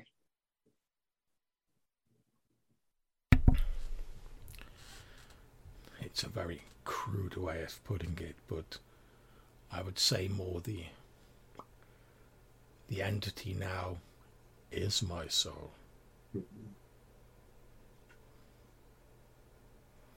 I'm sure perhaps if you spoke to your friend Cotton Nickel, he could perhaps explain it better.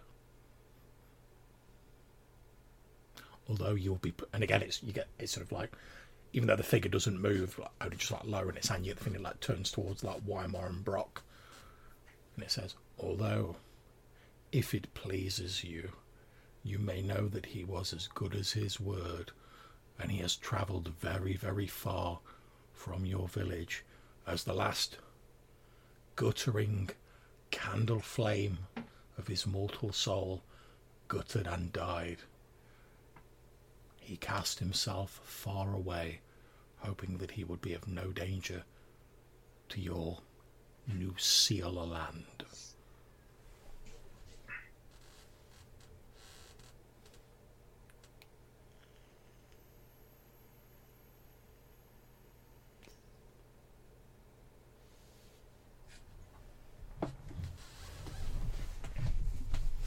But as I've said, if you wish to come and visit me in the White City, of course I would be happy to extend hospitality to you all.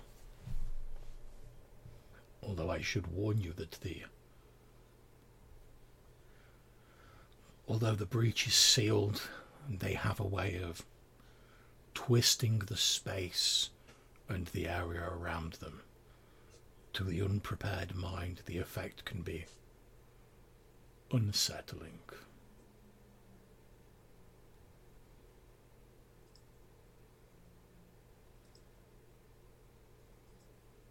Of course, if you were to, I don't for one moment think you will accept this, but if you were to wish a place in my new kingdom, I'm sure one could be made for you. We have our own kingdom. Thank you very much. Oh yes, I've seen. Mm-hmm.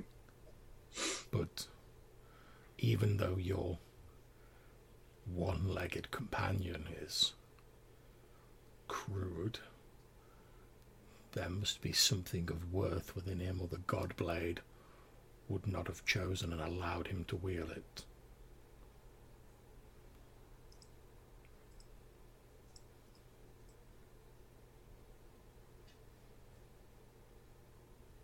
Well, I suppose that's something that you also had, if this is your sword. Indeed, I was the first chosen to wield it when it was shattered from the other two blades.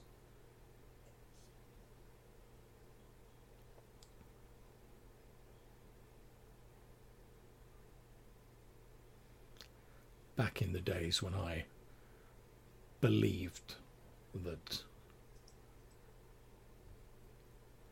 your younger races might rise above the crude beasts that we raised you from.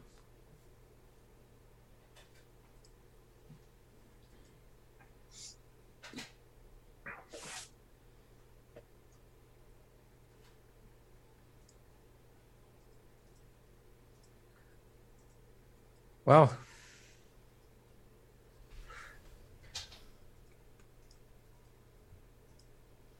I suppose we'll have something to talk about if we ever meet. Compare notes. Indeed. In the meantime, There is because only, you've all but said it, if it's going to talk, I'll shut up. there, aside from my freedom, there is only one other thing I seek, and that is someone strong enough in mind and magical prowess to house the Empress of Blood. After all, does not every king need a queen? Someone strong and powerful, maybe perhaps a mother missing their child. Are you not a little bit beyond these concerns? Are you still base enough in your deranged grandeur to desire such a thing? Not in the manner in which you so amusingly portray it, but my existence thus far has been a lonely one, and my children, whilst they are useful, they are not my equals. If I were to rule a kingdom, I would seek to have an equal and opposite with me. Immortality can be dreadfully tedious when one is the only immortal. Unless you, of course, you count those immortals that masquerade as deities, which I do not.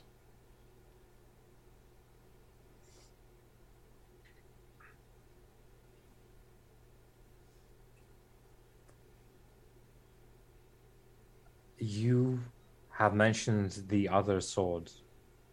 Ah, yes. The green blade and the night sword. You've put the night sword into the hands of someone we know. I simply arranged for a man who was beaten, robbed, was dying in the snow, none of which I caused. I merely took advantage of that to cause this desperate, dying man to cross paths with the night blade, knowing that in his desperate state he would seek to wield it. Oh yes, it's mighty noble of you to only curse the mugged man. I never claimed to be noble. Well, I suppose that is the burden of emperors. Nothing noble comes out of such titles. Perhaps. What conceivable use is this man?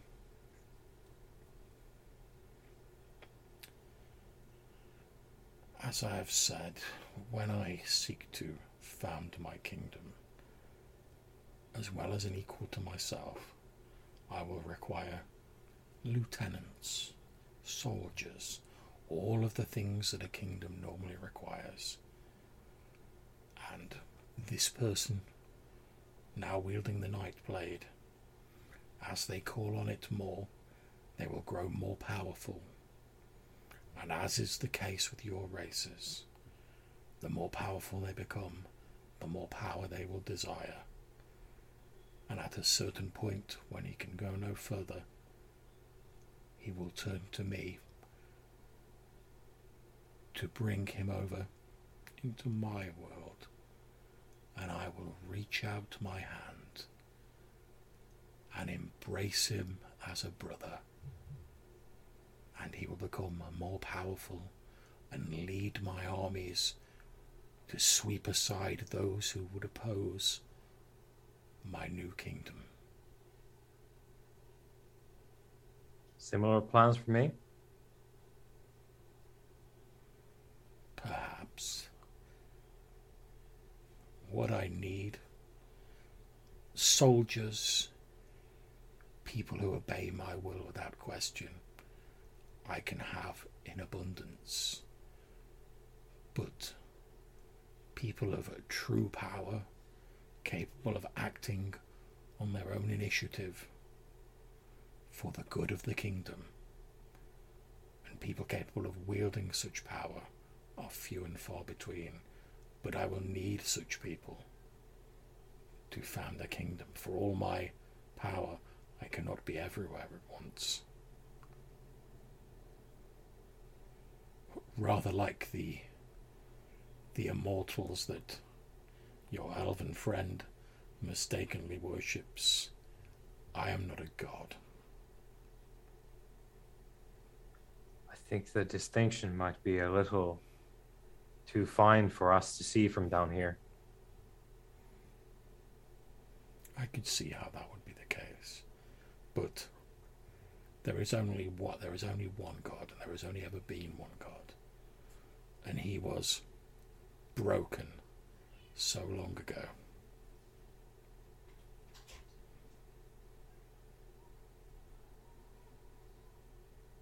Why talk to us at all? You already arranged, I presume, or at least claim to be, behind the discovery of the Sun Sword. The fact that we are here, you drew us here with one of your minions. I My apologies, but I must correct you. I had no part to play in your finding of the Sun Sword. I manipulated events concerning the Nightblade. But for obvious reasons, the Sun Sword is somewhat beyond my remit.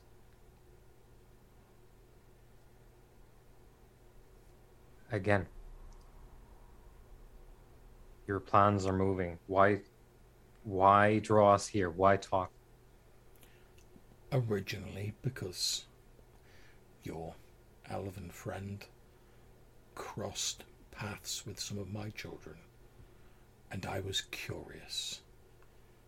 Back when we first raised his people from beasts, we raised them higher than any other, and I was always fond of the forest cats. So I thought to bring him north to see what had become of them. I am aware of the pale, pathetic shadows of elves that linger in Valconen, but I was curious to see how their bloodline had been preserved in your people. But since you have prevented that, and I am not going to spend a great deal of resources on idle curiosity, and given that you had proven your mettle, I suppose you would say, by slaying my seneschal, I thought, and I already had that link established, I thought, why not talk to you as directly as I could? What harm would it do?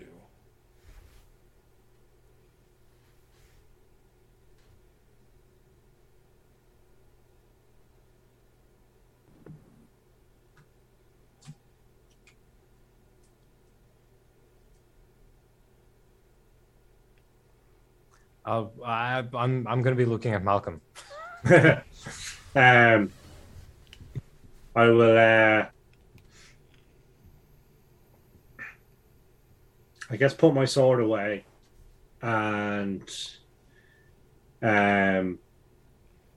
just kind of look at where I think he is and say, look to our coming in the new year when the weather improves, and perhaps we will end your tedium. Everything is possible, though I think it unlikely. But nevertheless, I will look forward to your visit.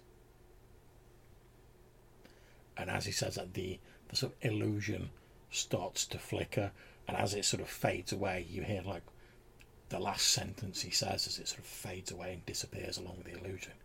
Oh yes, I will look forward to your visit. And then the illusion fades along with his voice. I'll take a final swipe at the air with the sun sword. You take a final swipe at the air, and again, just as it's sort of like as the last wisps of it are dissipating, you just hear like a faint sort of hollow, like mocking laughter as it disappears.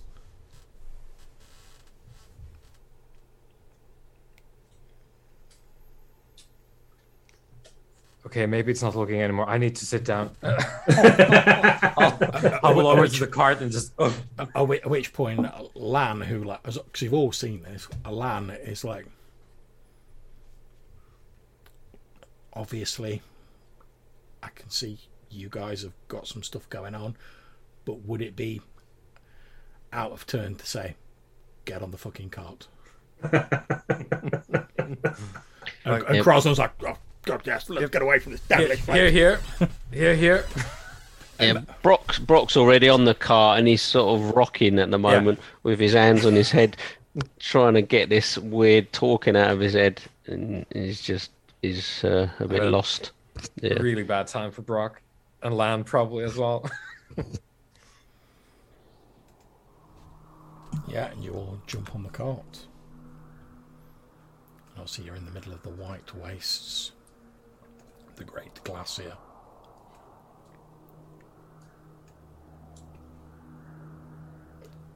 Okay, what do you guys want to do? Do we know anything about the mirrored peaks? You know they're supposedly called the mirrored peaks because they're sort of like frozen solid due to like where they are. So like when the sun shines on them, it like refracts through ice crystals and like the snow that clings to the peaks. So on like really sunny days, like the peaks almost seem to like glow at the very tips because they're sort of so cold and the sunlight refracts through the mountains and the ice formations. So I wonder if you want to head for the mountains and try and find somewhere to lay low for a number of days to try and get some recovery. This is just glacier wasteland, isn't it? This is just like, yeah. I was thinking we need to hold up somewhere for at least a couple of days, when we can find enough shelter. Right? And the mountains may provide shelter for us. You also know, and I'll tell you this because you like passed it earlier, you'll know you're not far from Leng. The ancient. Oh, is that plateau on the same level as? No, it's like a little bit lower than the glacier, but you know that when you last visited Leng, they said they like hunted on the glacier, so Okay. like presumably there is a way up and hence down. Otherwise, they wouldn't be able to get up there.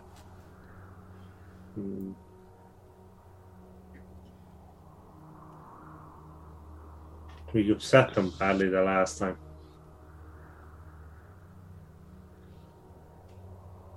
I thought we ended on good terms. One of them was a bit upset when you went there because like the previous elder like savoured. Oh, that was the door. Yeah, he'd basically seen that like, oh, I'm gonna like pass away of like natural causes like shortly after your visit. So his daughter was like, oh, you come in here, you're like, my father's gonna die. But he was just like, oh, I'm dying of natural causes. It's just the way I just know it's gonna happen. That's the only difference. So he was fine with it. How far are the mountains from us? Is that? Like 4 days to the north. Oh, sorry, the south, the mirrored peaks. Oh, the mirrored peaks to the south. They're about 2-3 days to the south. Okay, so either way, we have to sleep before then. Yeah. So I guess we just want to. It's just turn nighttime, right? Yeah. So we probably want to head south for 2 hours and then find somewhere to stop and camp and give the ponies a break and have Brock and Weimar catch up on some sleep. Okay. Yeah, that's not a problem. Obviously, I'll cross off a ration. Since you're now like you're able to rest up now. Obviously, you've got tents and shit like that in the cart, so that's fine. It's not the most comfortable night's sleep you've had because, like I said, we're getting into like the bitter cold winter now, and you're on a glacier. But it's better than like in a rumbling ass cart. So you will all be able to gain D3 hit points back. Any of you have got exhaustion levels, you can lower them by 1.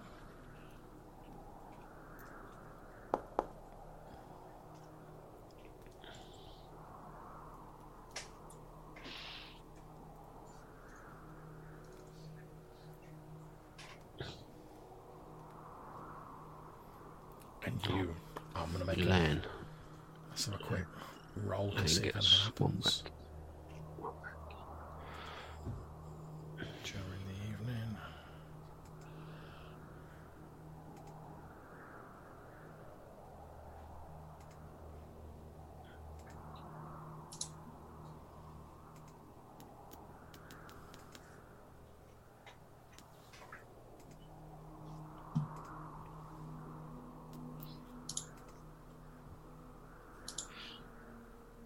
And I take it, Rob, you're sort of up to speed with what's happened in the last couple of sessions with regards to the gateway and the meeting at the tower and stuff. Yeah, I read up that summaries. Okay, so the night passes fairly uneventfully, though it's bitterly cold. The next morning when you wake up, the sunlight is streaming over the horizon, sort of causing this brilliant white, stark landscape to be illuminated in all its deserted glory around you.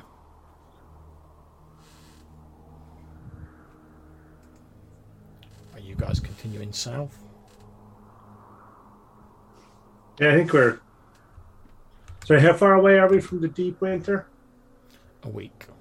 Okay, and are we still planning on going to the Dolmen Wood for the green sword in the deep winter?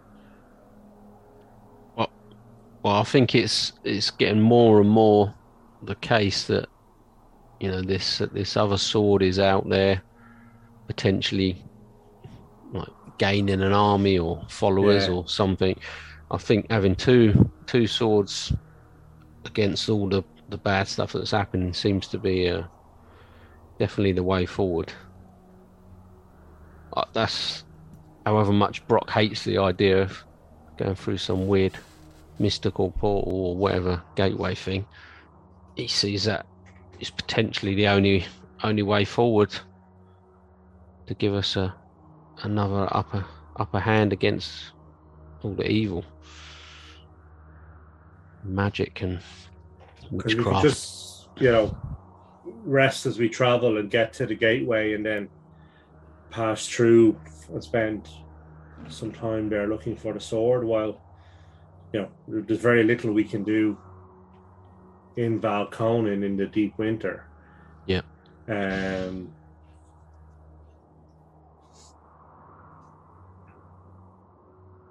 Yeah, I think that's about the only option, really. Yeah. Right, okay. So obviously you guys know the location of the portal that you've discovered, the gateway. You know roughly where you are based on the fact you can see Leng, you know where that is. Right? So you roughly work out it's going to take about 7 days to get to like the part of the forest where you discovered the gate previously. And obviously you, Brock and Weimar and obviously Lan, you know that when you left there, Quentin like marked the trees like quite deeply so you could like follow a trail of markings to make sure you didn't get lost and you could get back to where the gateway was. So once you hit the woods, you're golden for finding the gateway.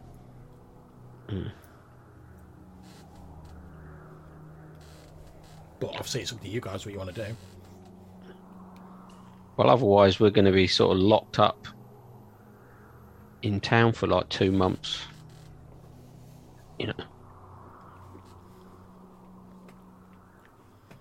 So is the plan to head to the gateway, guys? That would be my vote. Yeah, mine too, unless Weimar feels. Yeah, no, sure. It's one of the green blade is one of the few sort of edges that we can strive for relatively free of interference.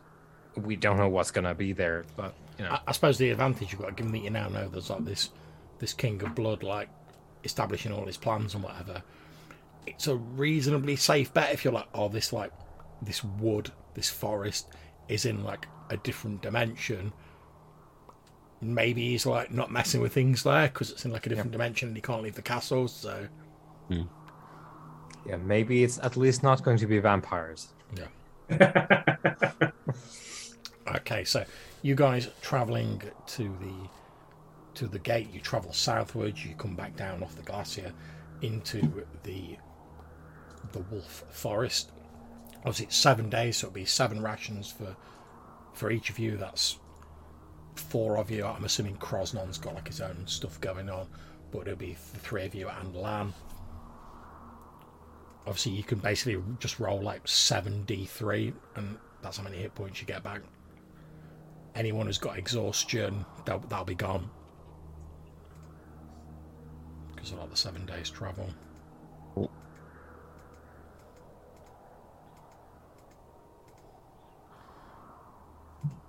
And we are now on to the first of deep winter.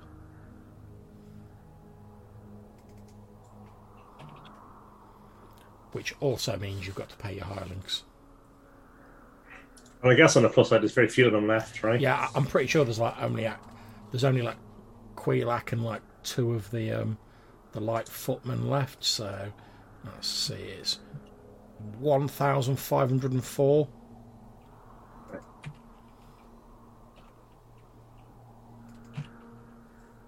Right, that's not a problem because we have Shit total.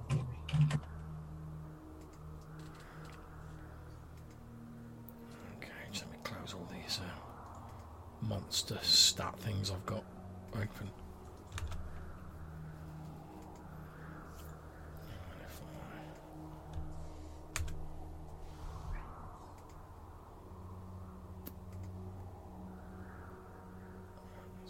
I'll come back on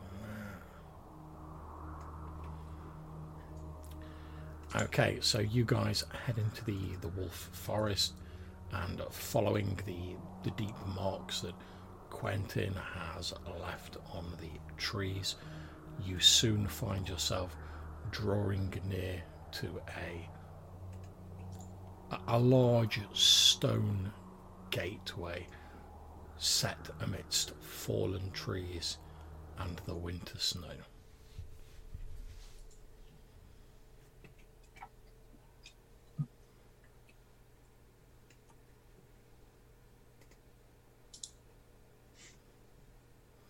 And as I relate, obviously I'll relate this again for Malcolm's benefit. As you get near to this stone gate, the area around it is a few degrees warmer than the rest of the area, so like the snow's like melted near it. There's a couple of stone pillars with bits of like blue pigment still clinging to them on either side of the gate. And then just before the gate there's like this now frozen patch of what looks like blood. And obviously Brock and Weimar can tell you that when they previously came here, they established that there was actually like sort of tree sap mixed in with the blood. And if I just bring up my notes on this, I believe Quentin deciphered the message as well, didn't he? yeah, there's basically a message sort of like carved in sort of an old language above the gateway, which says, you know, in order to enter, you've got to sort of combine your blood with the blood of the forest and sort of like make your pledge to it, and sort of with the presence of this pool of blood with like tree sap mixed in it. And they found some like deep scratches on trees in the area. They sort of arrived at the idea, obviously they've not tested it, but they arrived at the idea that, you know, you have to like shed blood like mixed with tree sap to like activate this portal or this gateway. Okay.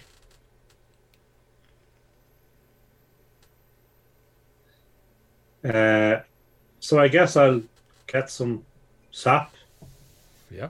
And how much blood did it look like was used the last time? Like, It's just like a little pool. I mean, okay. to put it in game terms, we're talking like a hit points worth. Okay. Like, you don't have to like sever an artery or anything. Yeah. That's more Weimar's bad. Let's try and Why am I that as the last option. sawing off his other leg? Yeah, I kind of need my other leg. You don't need both your legs. They don't need those. So I'll do a little cut on my arm. Okay. I'll mix the blood with the sap. And then is it like an archway? Yeah, it's like a stone archway just to like the left of where the pool of blood is.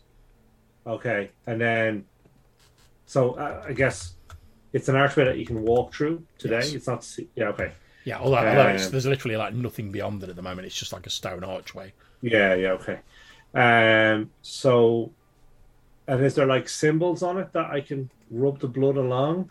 There's the writing, like I say, you know, can make your pledge to the forest and join your blood with that of the forest. But like the blood that you can see just appears to have been like dropped like in the archway, like in the centre of it.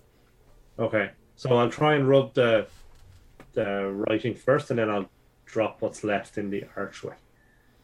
Okay, nothing happens when you rub blood on the words, but like they do feel like vaguely warm to the touch.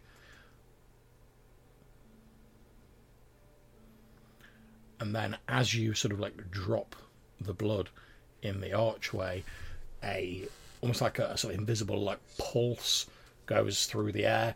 The two blue stone pillars on either side of the archway light up, and what appear to be like bluey green arcs of energy flash from those two pillars into the gateway, and it's sort of like it's like a blinding light for a few moments, and then as the light sort of fades away beyond it, where previously it was just the expanse of the frozen wolf forest, you can now see what looks to be a balmy summer deciduous forest, like a few sort of leaves gently falling down, sunlight shining down. Is it wide enough or big enough for us to bring our cart through? No. No, okay. And all we can see on the far side is forest, is it? Yeah. And can you roll me a d3, please? Okay.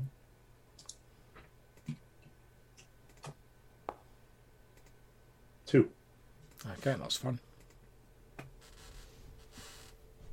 So yeah, looking through, you can see this balmy, like almost summery looking, maybe slightly autumnal sort of forest, a few sort of like brown and golden leaves like falling down.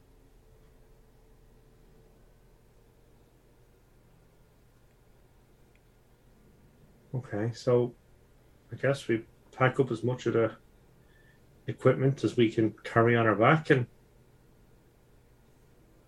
send Crosnan with our cart and the ponies back to New Zealand.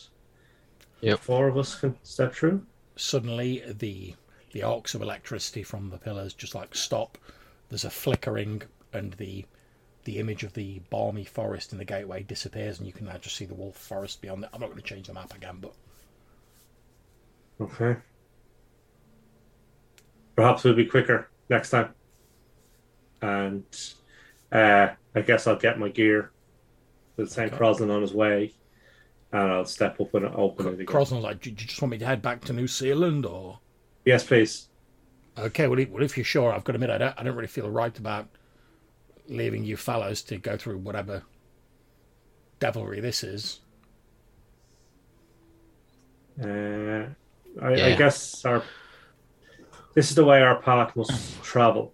We don't know how long we're going to be, and if you stay out here any longer, you're going to freeze to death. So you need to make your way back with haste. Okay.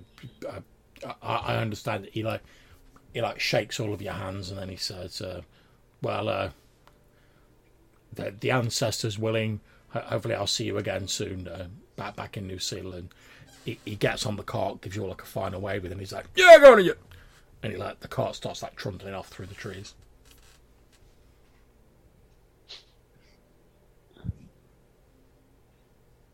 Okay, so I guess once we have all our stuff ready to go, I'll do the blood and sap trick again. Okay, so that's another hit point. Okay. And roll me a d3. 1. Okay, so the same thing happens. Arcs of electricity from the two blue columns into the gateway.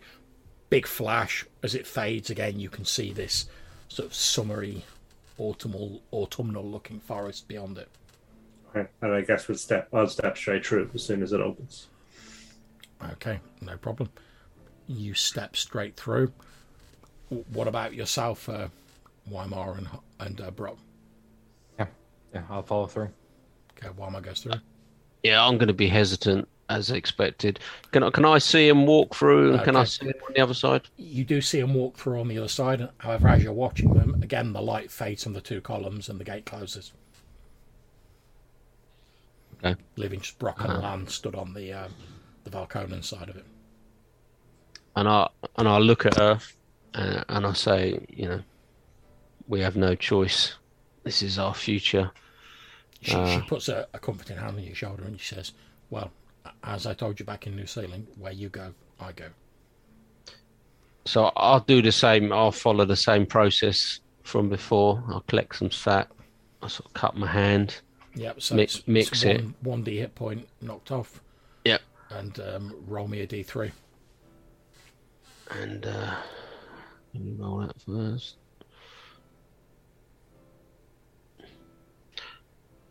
A 2. Okay. So the same process repeats itself, and you can now see the other side of the portal. You can see Weimar and Harp on the other side. Okay. So I'll grab her hand tightly, like squeezing it quite firmly, and she can probably notice that I'm sort of shaking, but Yep. we'll sort of both step through at the same time. Okay, and indeed, you both step through the portal into the woodland beyond.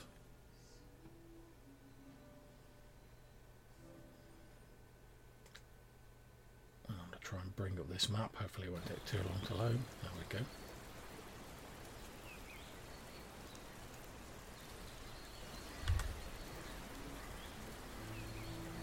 I'm hoping you can all see that, or you will be able to shortly. It's not come up yet. Yeah, I have it. Yeah. Oh yeah, it's come up. Yeah. Okay, so we turn some of this these ambient sounds down a little bit. Okay, so as you step through into this lovely autumnal forest, like a few leaves falling around you as I've described, you stumble out of what appears to be like a gateway on this side. However, unlike the stone gate on the Valkonen side, this one seems to be made of almost like trees that are sort of like grown together to form this gate as part of the forest. And as you're looking at it, you can see like the lower portions of this gate, they appear to have been like into the wood, like people have like carved their like initials onto it, and there's like loads of different like initials carved in it. Some of them look really old, they're like the trees like healed over them a bit. Some of them look more recent, and above this like graffiti, I suppose you would call it, there are very sort of lifelike, but in a sort of like cartoony way, you know, almost like the theatre, like comedy tragedy mask style. There are these wooden faces carved into the upper portions of the trunks that make this gateway. And as you're all sort of stumbling out of this gate, sort of looking around at like the bright light streaming through the trees, and immediately you notice like the temperature is warm in here because you're all like wearing like winter furs, and it's like warm summer in here. So like, immediately as you go through, for a few seconds you've brought a bit of cold air with you through the portal, but once that fades and the portal closes behind you, you're like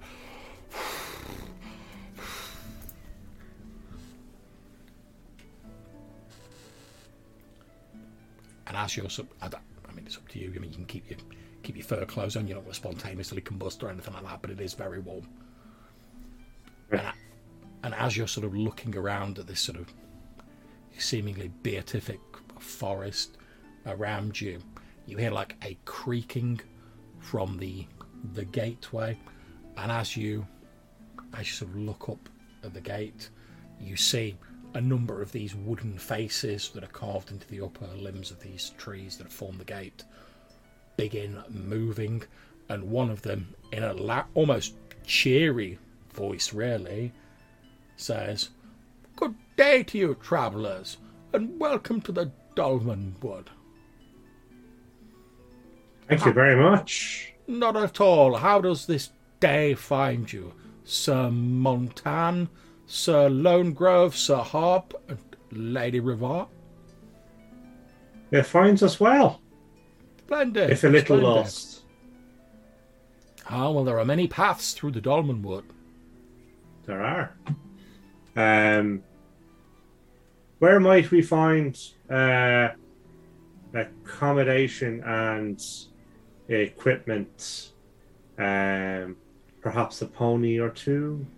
The face merely smiles. It doesn't respond. Okay.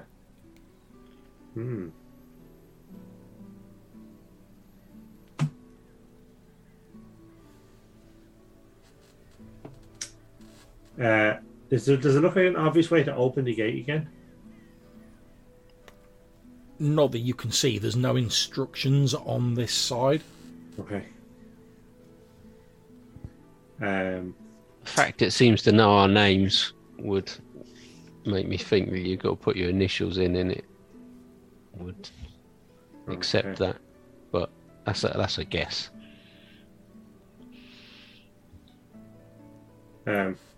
So while Brock's not looking, I'll nudge Weimar and indicate his sword and say, does our friend know where the green sword might be, or can he sense it, how they're in the same location? So I'll think at the sword without drawing it. We've come through the portal.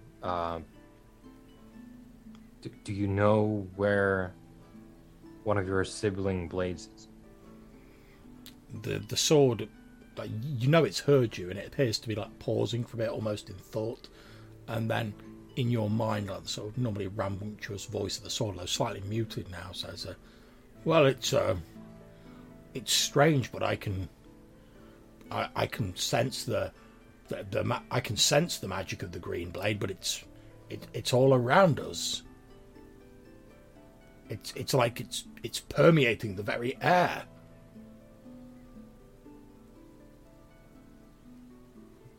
I'll lean to Malcolm and I'll whisper, I think the whatever gifts the green blade have permeated this entire place. I don't know what that means for our search, though. Okay. Obviously, as this is going on, obviously you guys are sort of taking stock of your surroundings and stuff like that. As you sort of look around, you appear to be on like a sort of it's not like a road, but it's like a well-travelled like path through the forest. You know, like you can see that it's sort of like flattened, like compacted dirt. Obviously, it's been used quite a lot.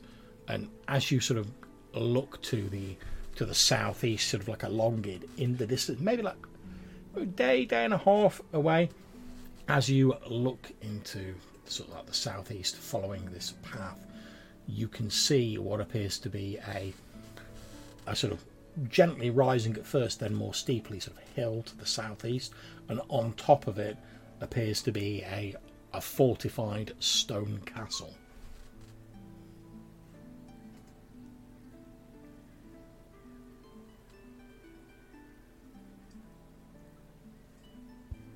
Well, maybe that's where we start our search.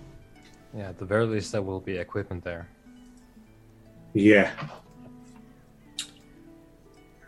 We Guess need we just some have to hope they're friendly. I wonder, is there I guess I wonder, should we find more information about who owns the castle before we walk into it?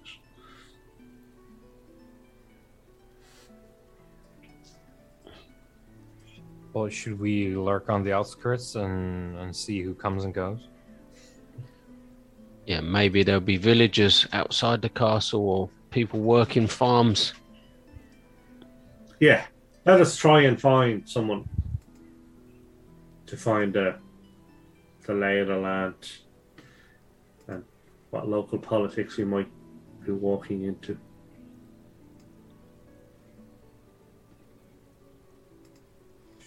So Okay. I guess we'll follow the path southeast towards the castle, looking for tour guide of sorts. Okay, And, so you travel southeast for a day. Obviously, again, that's a ration for each of you, unless you do like hunting or anything like that. But I guess if we're just passing through, we could kind of walk a little bit slower and do a bit of hunting. Yeah, that's fine. Make you roll for hunting.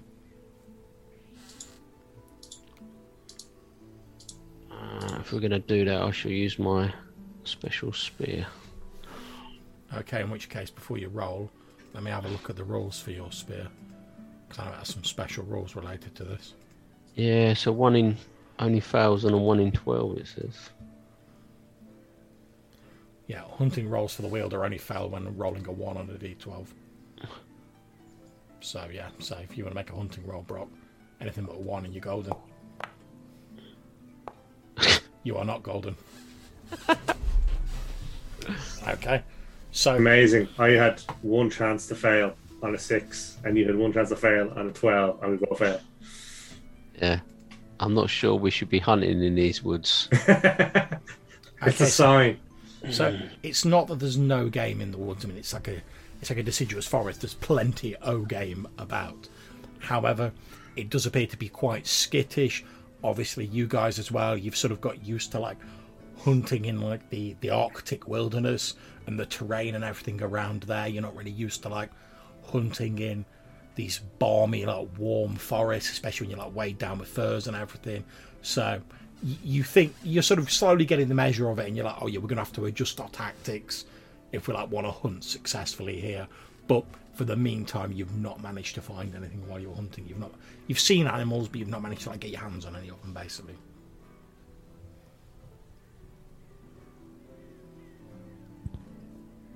Yeah, that's fair enough. So yeah, be a ration for each of you, and anyone who is injured can regain D3 hit points. Alright. And I'm just going to quickly nip to the facility, so if you guys want to chat about what you want to do when you get to this castle, I'll be back with you very shortly. I might just take a quick break as well.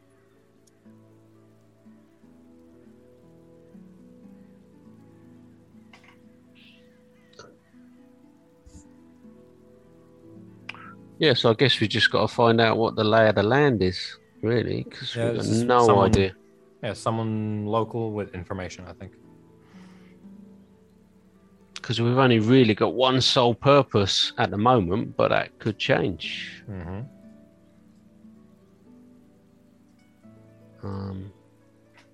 Yeah, depending on what the people at the castle are like, what they're about. Because- Yeah, because didn't they say that they basically sent the whole of the forest into this sort of other world or dimension or whatever you want to call it back in the day, the center?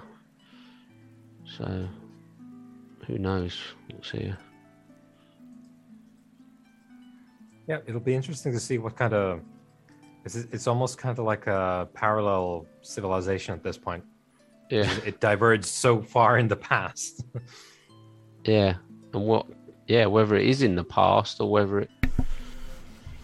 Yeah, it's strange. Can we remember, John, when they talked about the Senna sort of? Well, I think it was the Senna sending this it was an forest offshoot, through. It was an offshoot of the Senna called the Droon, who apparently did this. Basically, when the Senna all got together and they were like, "Oh look, shit's going down below the ice. We need to like do something. The only hope we've got is to like call down this ice age." The Droon were like, "Nah, that's a rubbish idea." But they effectively got outvoted. So because they knew like they couldn't do anything, they were like, "Right, well they're going to go ahead and do this, and it's going to wreck everything. So we're not going to persuade them otherwise. There's not enough of us to like take it by force and like stop them. So what we're going to do is we're going to concentrate on making ourselves like a little sort of like pocket realm, I suppose, where we can basically weather out the worst of this like ice age." And So was it- you came across the mushroom dwarf guys. near where the like the moss dwarves were. Moss There was dwarves. like that small sort of like magically temperature controlled house near there, where like one of the Droon had basically used that to like test out some of like the little spells that were going to go towards the big spell. So is that who was in the forest? We thought the Droon. Is Yeah. that? Yeah. That's who we're expecting to sort of find potentially. Yeah. Okay. Now, the only other thing you guys really know about it is effectively there used to be this big forest that was in Valconan, and whatever magic the Droon did basically like yoinked it away into like a little like pocket realm where apparently like the weather's much better and it's like summer. Like, there's not even a faint trace of like winter here at all. As to whether there were like other people in the forest when they did this and what happened to them, did they come across, you don't know. I mean, you might assume so given the fact there's like a big castle you're heading towards, but And have we got a rough sort of timeline when this happened? How long ago it was? Was it hundreds of years ago? yeah, or? yeah, it was sort of like, well, the date you're on now is like 1,200 and something, 1,286 AE, which is like after the Exodus, when your forebears travelled south to escape the Ice Age, and obviously Yep. the Droon did this before Around or the like same. around about the same time as the Ice Age. So it's at Oh. least 1,000 years. All right, so plenty. Yeah. Oh yeah.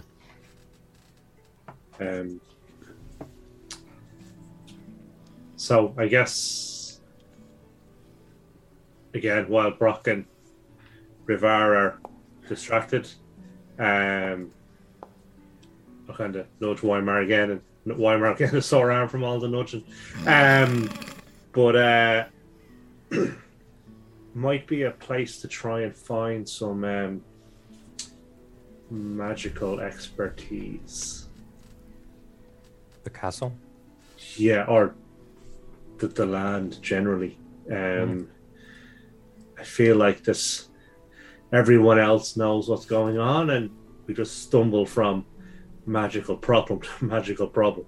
And yeah, it might be perhaps useful if we could. I do agree. We ought to retain the services of a wizard. I think Mhm. long term that would be good.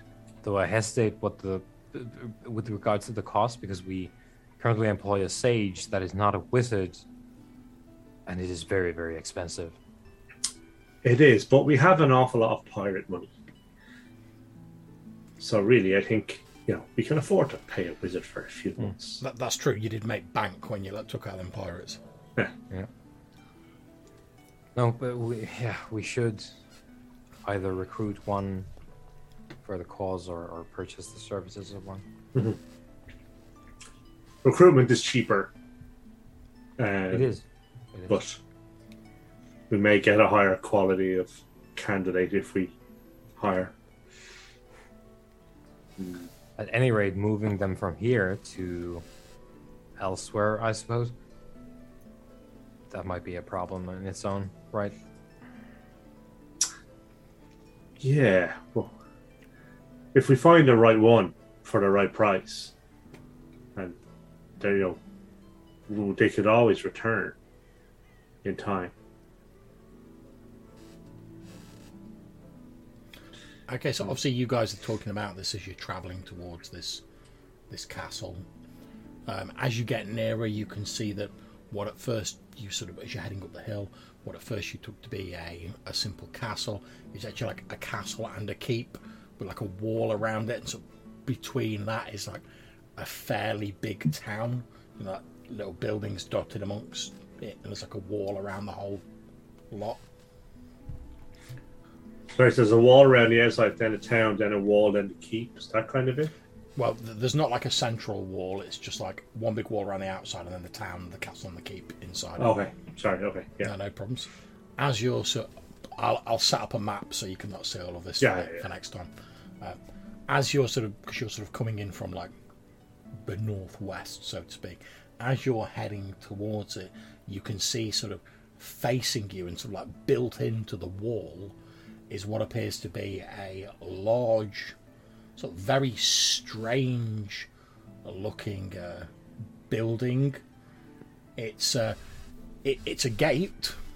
You can see that, but it's like the outside of the gate has been carved to resemble like a large gaping like draconic mouth, and you can see like a number of what you assume to be guards, like humans, stood there wearing like chainmail, tabard, spears, tin helmets. Okay. So I guess we'll approach Bolus Brass like we own the place. Yeah, no problem. You walk up. There's 4 guards there. They don't appear to be surprised by someone approaching the gate. They just watch you as approach. They don't challenge you or anything like that. They obviously look at you as you're approaching, but you get the feeling that like a lot of people probably come in through this gate. So they're not like, who are you? What are you doing here? They're just like watching you approach. I mean, you're not coming up with like weapons drawn or attacking the city or whatever. So they're just like, oh yeah, travellers like coming to the gate. Well, yeah. Okay. So since they're kind of friendly and not antagonistic, as we're walking past, I'll just kind of nod at one and say, can you recommend somewhere to stay? He says, "Oh, you need some lodgings, do you?" Yes. He says, "Oh, yeah, not a problem." He's like, "Look," he points southwards. He's like, "Look, follow the bracken mold walls. Keep following it round. Eventually, you'll see quite a big building. Now, don't get me wrong, it looks a little bit grotty, tar planking a lot, but don't worry about that. Looks can be a bit deceptive, but you'll recognise it. It's got like a big metal weathercock on its roof. That's the Poppycock Inn." Says, "Yeah, you'll find lodgings there." Okay. Cool. Thank you very much. No problems. Enjoy the rest of your day. And you stay safe. He says, "Oh, by the way," he says, "just be a bit careful if you're travelling hereabouts. We've had a few reports that the old beastmen are acting up again." He says, "So just be on the lookout." He's like, "I'm sure they won't come this near to Brackenwald Castle, but just be on the safe side. Just keep a lookout." Okay. Beastmen, you say? Oh yeah. He says, the old twisted horns. They get a bit riled up every now and again.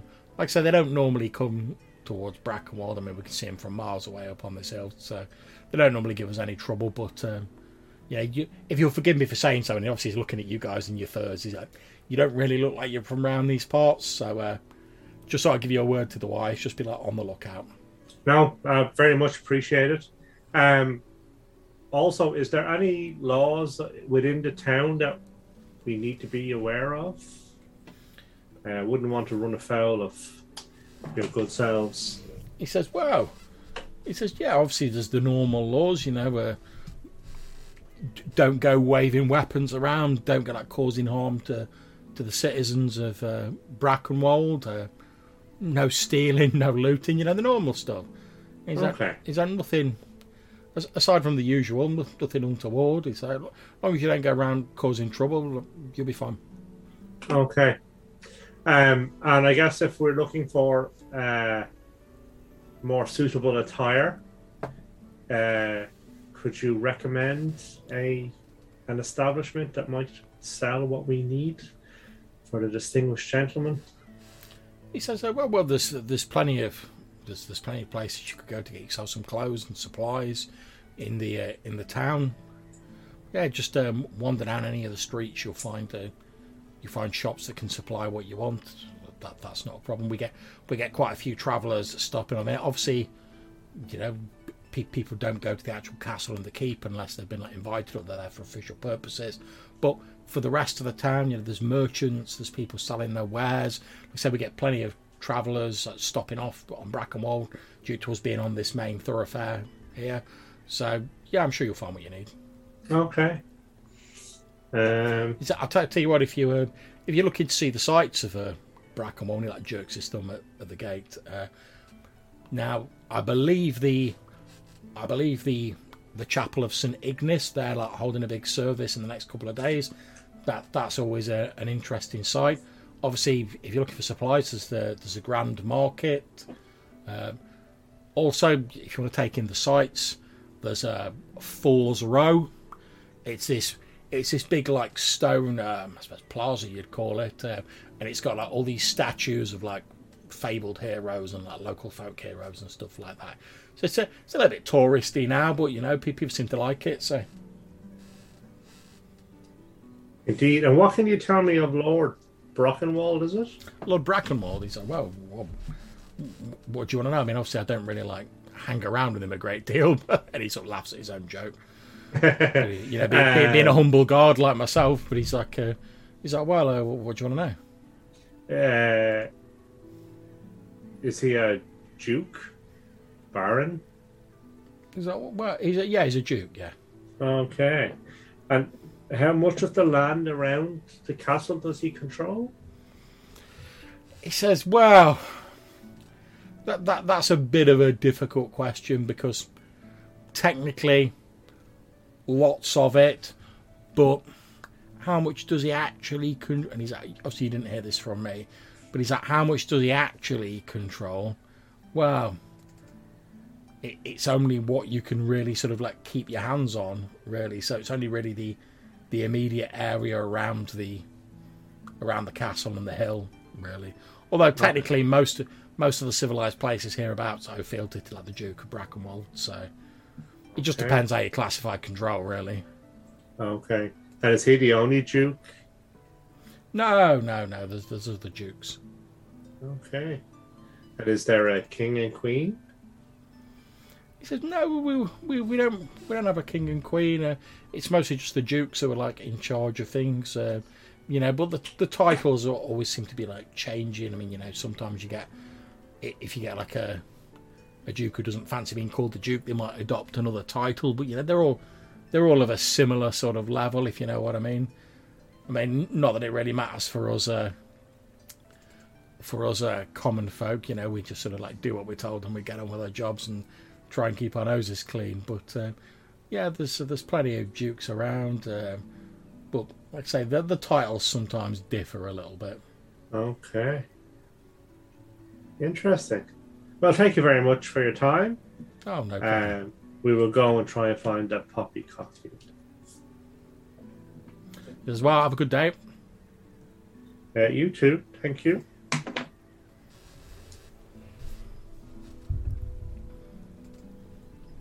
And he leaves you to go about your business. And they were all humans, I take it. Yeah. Oh, sorry, John. Can I ask him, before I go, Yeah? is there goblins nearby? He says, well, not that I'm aware. Ah, okay. Okay. Interesting. Well, thank you very much, and we'll be about our business. Yeah, no problems. So I guess we'll follow the what time is it a day? Do we have a sense? It seems to be sort of about noonish. Okay. So I suggest we find a place to stay and drop off our gear and examine the town. Perhaps a beverage or two. Yes, get settled. Yes. Eat something that isn't rations. Yes. Okay, so you all follow the wall of the city southwards, and eventually you reach an area where, sort of like a bit further along the wall, you can see what appears to be a large stone gate with like a statue of like an angel on each side of it, and there's a number of guards stood next to it. But before you get to there, just a short distance outside the town walls proper, is this dishevelled, like ramshackle looking building, like tarred planking on the roof, and this sort of slightly this metal weathercock at a slightly jaunty angle on the roof.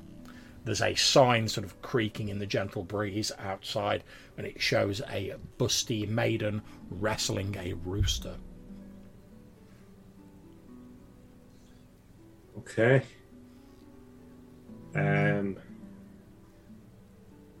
This looks like the place. And sorry, John, are we inside the city walls or?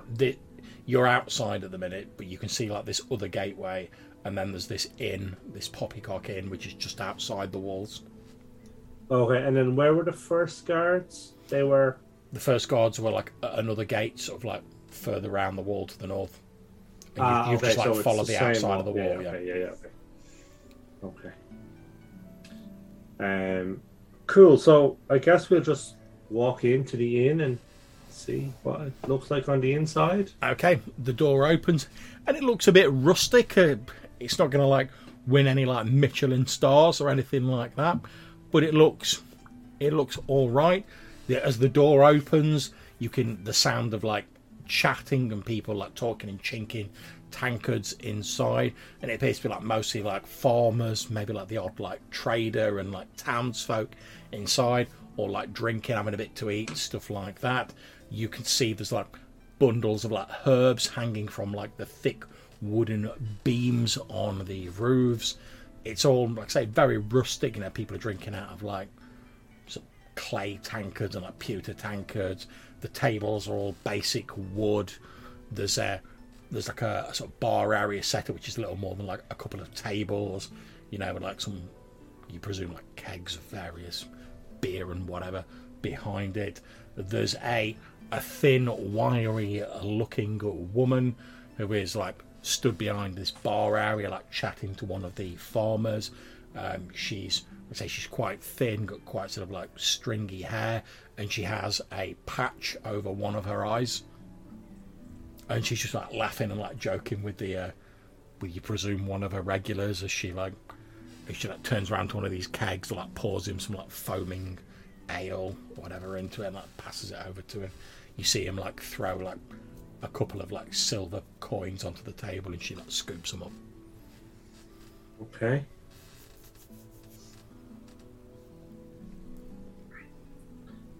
So I guess the three of us will approach the bar, and when we get her attention, she comes walking over and she's like, "Oh, what can old Gil get you?" 4 ales and 3 rooms. She's like, "Yeah, that'll come to her." About 5 gold coins should do it. I don't want to undersell it, but don't be expecting anything special from the room. They're fairly bare bones, you know. But they'll do you. We've got soft straw mattresses, you know. It'd be nice and warm in there. You'll be fine. We've got blankets. You'll be grand. Okay, and the 5 gold coins is lodgings for the week.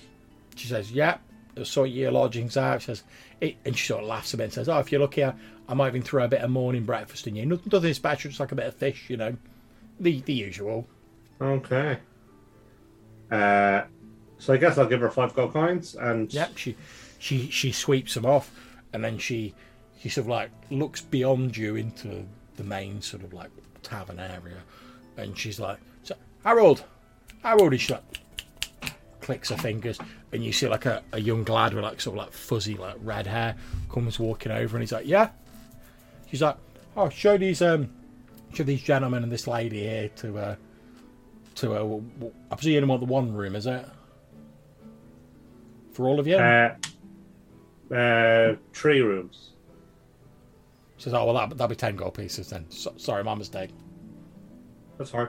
I'll just give her 5 more. Yeah, she takes the phone, and she's like, "Yeah, take him to 3 of the rooms," and he's like, "Oh, well, we've only got the 2 rooms free." And she's like, "Well," she's like, "Oh, well, Sam's leaving in like a few hours anyway. He'll be on his way. If you don't mind waiting a little bit, once he's out, we'll quickly go in. We'll clean round the second room, and you can occupy it to your heart's content. In the meantime, take him to the room that's free. Get him set up in there." And when Sam's like cleared out, go in, give it a clean over, give him a knock on the door, and then they can move whatever they want into the other room. Is that all right? And I was like, "Oh, yeah, of course, no problems." He's like, "Well, if you come with me," and he sort of turns around, leads you through this bar, like, you know, as like your sort of standard country bar, you get like a few like curious looks off like locals, like, "Oh, these people coming," but like nothing like too hostile. He leads you through to one of these fairly simple plain rooms. Like I said, there's a couple of straw mattresses in there, some blankets. It looks fairly clean, but it is like very simple fare. He says, "Right, well, this is the room we've got free at the minute, gentlemen, lady. If you get yourself set up in here, like Gil said, once the other room's free, I'll give it a quick whip round, have a quick clean of it all, and then I'll give you the old rat-a-tat-tat on the door and let you know you can like move whatever. And I presume the lady's going to be sleeping in the room, yeah?" Yeah. "Right, yeah, well, I'll give you the old rat-a-tat-tat on the door, and when it's free, and you can move her and her stuff into there. Anything else while I'm here?" Do they serve food downstairs, or do we need to go somewhere else for food? He's like, "Well, I can bring you some up. That's not a problem." Yeah, we'll have some food, please. Yeah. What sort of thing you after? What sort of thing have you got? He's like, "Well, we've got bread, cheese, we've got stew, we've got a bit of chicken, got some vegetables. You know, Gil grows a few vegetables out the back. We can rustle you up something like that." Yeah, bring us a little bit of all of that. Yeah, no problems. And he's like, yeah, I'll bring that up, and it might take me a little while because I've got to like check on a few other things first. But I'll bring some up to you, and I'll give you a knock on the door. Yeah. And he like opens the door for you and lets you in, like I say, to this simple room, and he heads off to like do his business. And for the moment, you're all left alone in this simple rustic room. Wymar's fallen asleep in the corner of the room. As he like falls asleep, and he's like, "Oh, internet connection."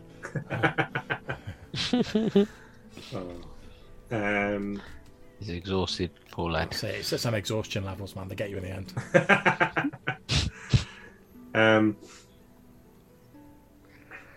Cool. So we get settled. He brings our food. We have our food, and then I guess we sit down and talk about what's next. Yeah.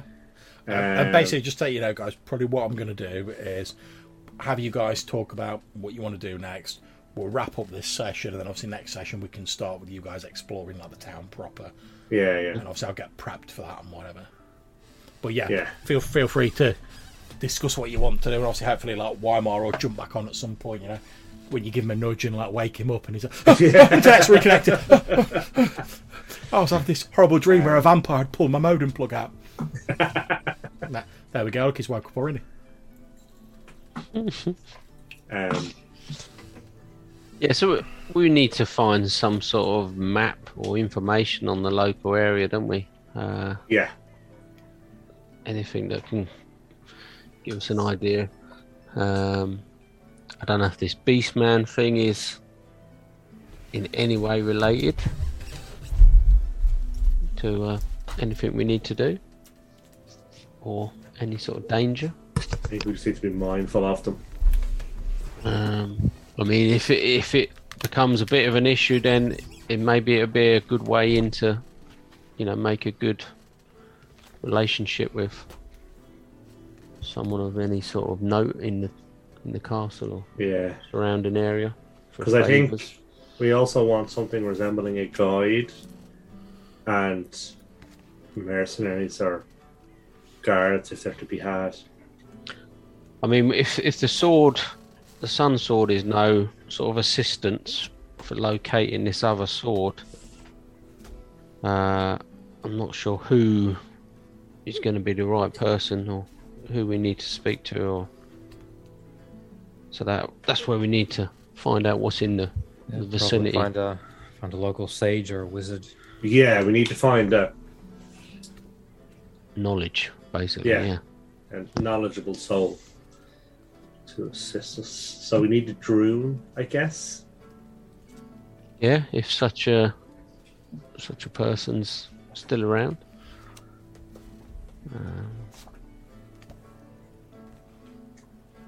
Because I assume there's other sort of towns, castles, whatever's around in this place.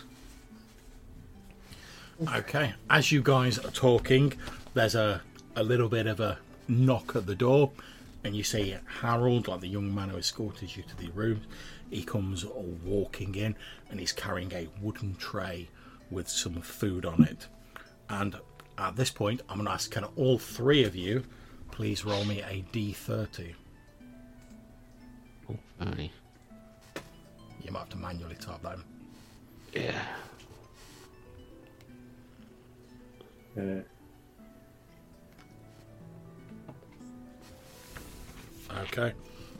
So, the food that he has brought up for you, he has brought up for you a pork shank. That has been stuffed with herbs, etc. And it also appears to have, it's like in the centre of, on like a very crude sort of like clay plate in the centre of this wooden tray, and arranged around it, almost like the petals of a flower, are these like small, like thin, sort of like pink things, sort of like vaguely slimy looking. You're not really sure what they are. They look like there's some sort of meat, but they've got like a bit of an odd texture to them, and they like I said, these little sort of like almost like rounded oblongs of like thin pink meat. Is this Harold guy still there? Yeah, he's just like put it down, and he's like, do you want me to get any drinks or anything like that? I don't know, but I'm going to poke at that, and I'm going to say, "What's that?" It's like, lamb shank and lark's tongues. Sorry, what tongues? Larks. Larks. Yeah, larks. You know, larks. Have I heard of such a thing before? Is that you know, larks? Okay. Okay, I'll look at the others and sort of, because I'm a bit puzzled by larks. Local delicacy. I'll just taste a bit and see what it tastes like. If I had to describe in modern terms what these larks are, they taste a bit like spam. So they've put some spices on them and herbs, which is mainly the flavour you're getting. The meat's like fairly bland and a little bit gelatinous, so it's mainly the herbs that have been put on it that you're tasting. Obviously, they're like the ham shank tastes like ham. Yeah. But yeah, it's not unpleasant. It's just a bit of an odd texture, and you're pretty sure that like if they hadn't put herbs on it, it would just taste like nothing. Yeah. It's as you're tasting it, you're like, oh well, this is obviously here to like bulk the meal out a little bit. Okay. You need to get better at hunting. Yeah. Harold's like, get you any drinks or? Yeah, I would have more ales, please. Okay, right you are, and he heads off downstairs. A few moments later, he reappears. And I'm going to just roll some random dice to see what drinks he's bought. You know me, I love my random dice. Lark juice. Finest lark juice. I hate to think what that actually is.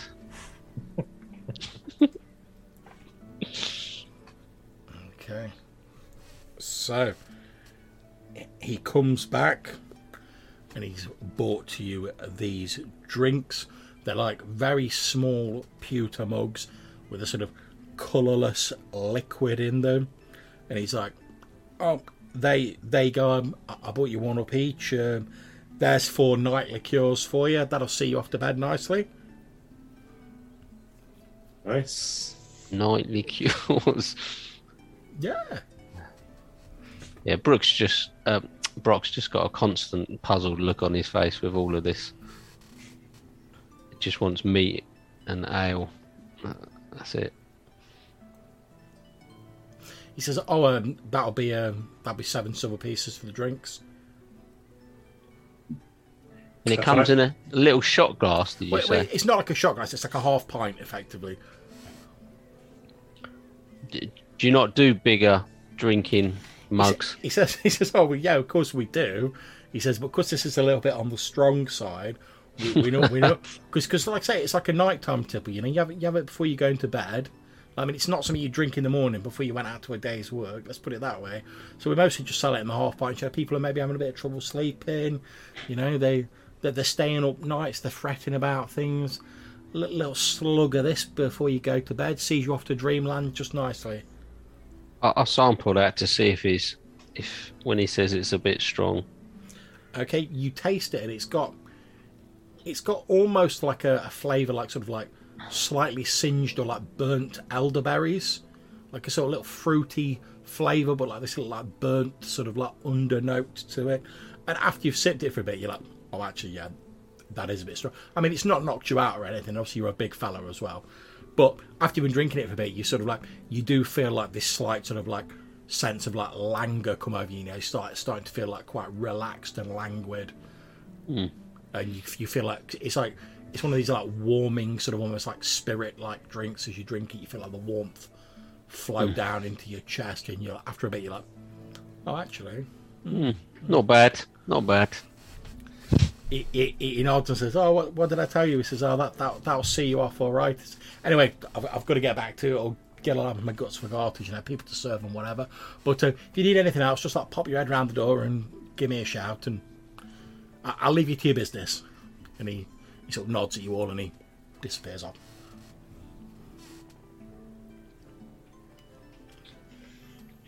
Okay.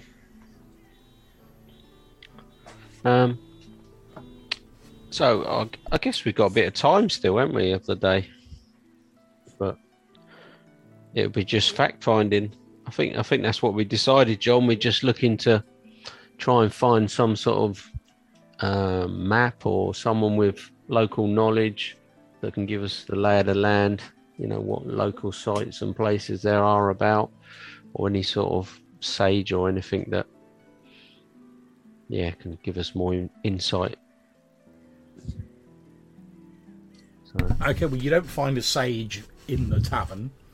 However, you make sort of like general conversation over the course of the evening, talking to the locals and stuff like that.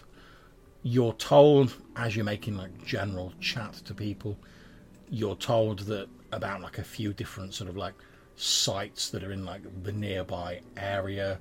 For instance, you're told that like to the southwest of here, there's like a sort of locally sort of like famous, I suppose, place called Morrigan's Crag, and it's basically like this. From what you gather from like the locals chatting, it's this massive boulder, and there's this sort of like antiquated militia they call like, and the person's laughing when he tells you this. Says they're like called like crag wardens, and he said originally like they were founded to sort of like guard this place from like fairy invasions and stuff like that, but like no one takes it very seriously now. It's like a bit of a local joke, just like local colour. Like nothing's ever really happened there, but it's become like a local tradition that people still like join the crag wardens and protect this giant boulder, and occasionally there's like festivals there and stuff like that. It's just like a local sort of like superstition. Nothing serious to it. You're told that to the northwest there is what's called the Wench Gate, and after a bit of you're told it's like this enchanted like wooden gate with these talking wooden faces on it, and you quickly realise like that's the other side of the portal like you've come through. And you hear that like occasionally like strange people just like show up in the vicinity of the of this gate. Although like the last time that happened was like years and years ago, and no one really remembers it. But there's all like these old like stories about like some random person turning up like not knowing where they were and like not knowing what was going on, like causing a bit of like a hullabaloo in the area. But like it's not really happened in like recent memory. You're also told that like further along the road, the Horse Eye Road as it's called to the northwest, past the Wench Gate, is a place called the Refuge of St. Key.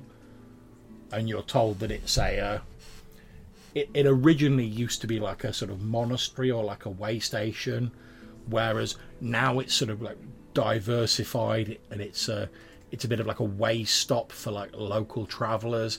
It still has a chapel attached to it, and there's still like nightly services held there and like evening masses and stuff like that.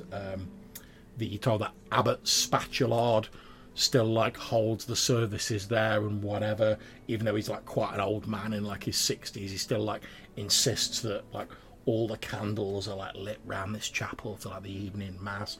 But mostly now it's just like a little way stop for travellers, where they can stop off and get like a little bit of simple food, rest their heads for a little bit before they're like travelling on further into the Dolmen Wood.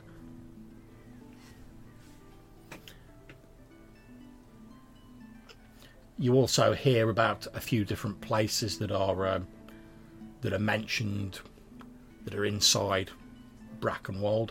So I'm going to ask, can one of you, it's down to you guys which, roll me a D3 and let me know what you get.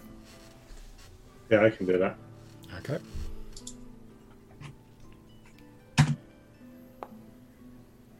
Okay. 3. Okay, and then I'm going to ask each of you to roll a d20, and I'm going to ask you each in turn to tell me what you get, and that will relate to like what location you've heard about. Okay, so Brock, what did you get? 17. 17. Okay, so you are told that on the eastern side of the wall of Brackenwold, there's what's called the Sunken Gate, and it's called the Sunken Gate because unlike the others that are sort of like built into the wall, this was like is built like a bit lower down because like the hill drops down a bit, and there's basically like a stone stairway that like leads down to this like smaller gate, and like mostly like tradesmen like bringing carts in and stuff like that use it. And it was originally designed, you know, in case like the fort was ever attacked and they needed to like evacuate quickly, they could like get people out through the side. Okay, Malcolm, what did you roll? 10. Okay, you are told about the Grand Market, which was mentioned earlier by the guard. It takes place in a large plaza in the town, like inside the walls. You're told it takes place daily. It normally starts off so just before midday, and it goes on to just before nightfall. And obviously the morning hours, that's all the people setting up their stalls and stuff like that. And you're told because there's a lot of like traders know that a lot of travellers pass through Brackenwold, there's normally a fair like bewildering a variety of things there that can be purchased, like mostly focused on stuff travellers would find useful, like going into the Donwood and stuff like that. But you're told that there's not normally any like problems there, but just in case, you know, occasionally there's like a bit of thievery or whatever goes on, there's normally like at least like half a dozen of like the sort of like the watch sort of stationed around just to like make sure everything like runs smoothly. But like I say, it happens daily.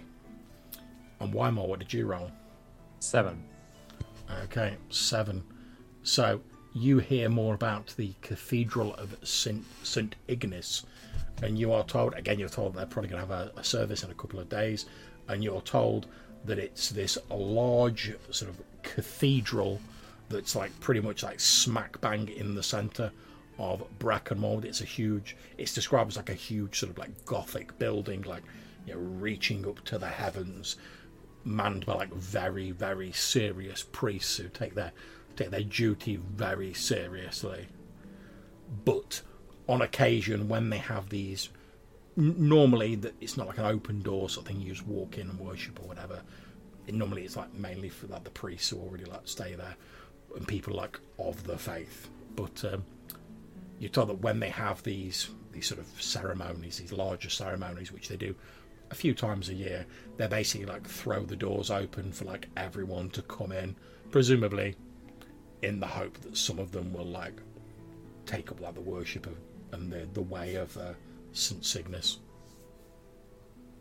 And those are the areas you find out about while you're just making general conversation during the evening. Was there any mention of the Beastmen again in the general sort of tavern talk? I tell you what, roll me a d6. Tell me what you get. 5. Okay, so as you sort of ask, people seem a little bit hesitant to like talk about these. You eventually discover like most of the common folk hear about, like as in like the farmers and like the travellers and whatever, they refer to them as like goat men or like crookhorns. And when they talk about them, they seem to refer to them as like these disease-ridden, like feral, fucking dirty, like barely sentient, like creatures that sort of like, they're basically beasts that sort of like have this mockery of a human form. They're referred to them as like bandits and like brigands and stuff like that. They seem to like describe them as like being like a bit of like a disorganized like rabble, you know. Occasionally someone will roll out of the forest or raid a farm or whatever and disappear back into the forest. They're not like a big organized force, and most of the danger from them seems to be like basically because they're so disease ridden, like catching, like if you survive an attack, you know, like catching illnesses and like diseases from them because they're so like dirty and like horrible. Like the actual like military threat seems to be fairly low. They're just sort of like raiders and like bandits almost. Troublemakers. Okay. Yeah, pretty much. Like you hear a few farmers being like, "Oh yeah, you know, like they basically come out. When they're hungry or they're like there's too many of them, they come rumbling out of the forest. They'll find like a poorly defended farmstead or something like that. They'll raid it. They'll take whatever food and rob whatever they can, burn whatever they can't take, and then they'll just like disappear back into the forest." They say like, mostly like a lot of people have like originally moved to like Brackenmore because like, they don't really get that around here, because you can see them coming from miles away because of the hill and obviously the big wall and like the guards just mean that like they don't tend to attack Brackenmore. But like the isolated like little farmsteads and like woodcutters and people like that who live in the forest, they have to be a bit more on the guard against them. That's cool.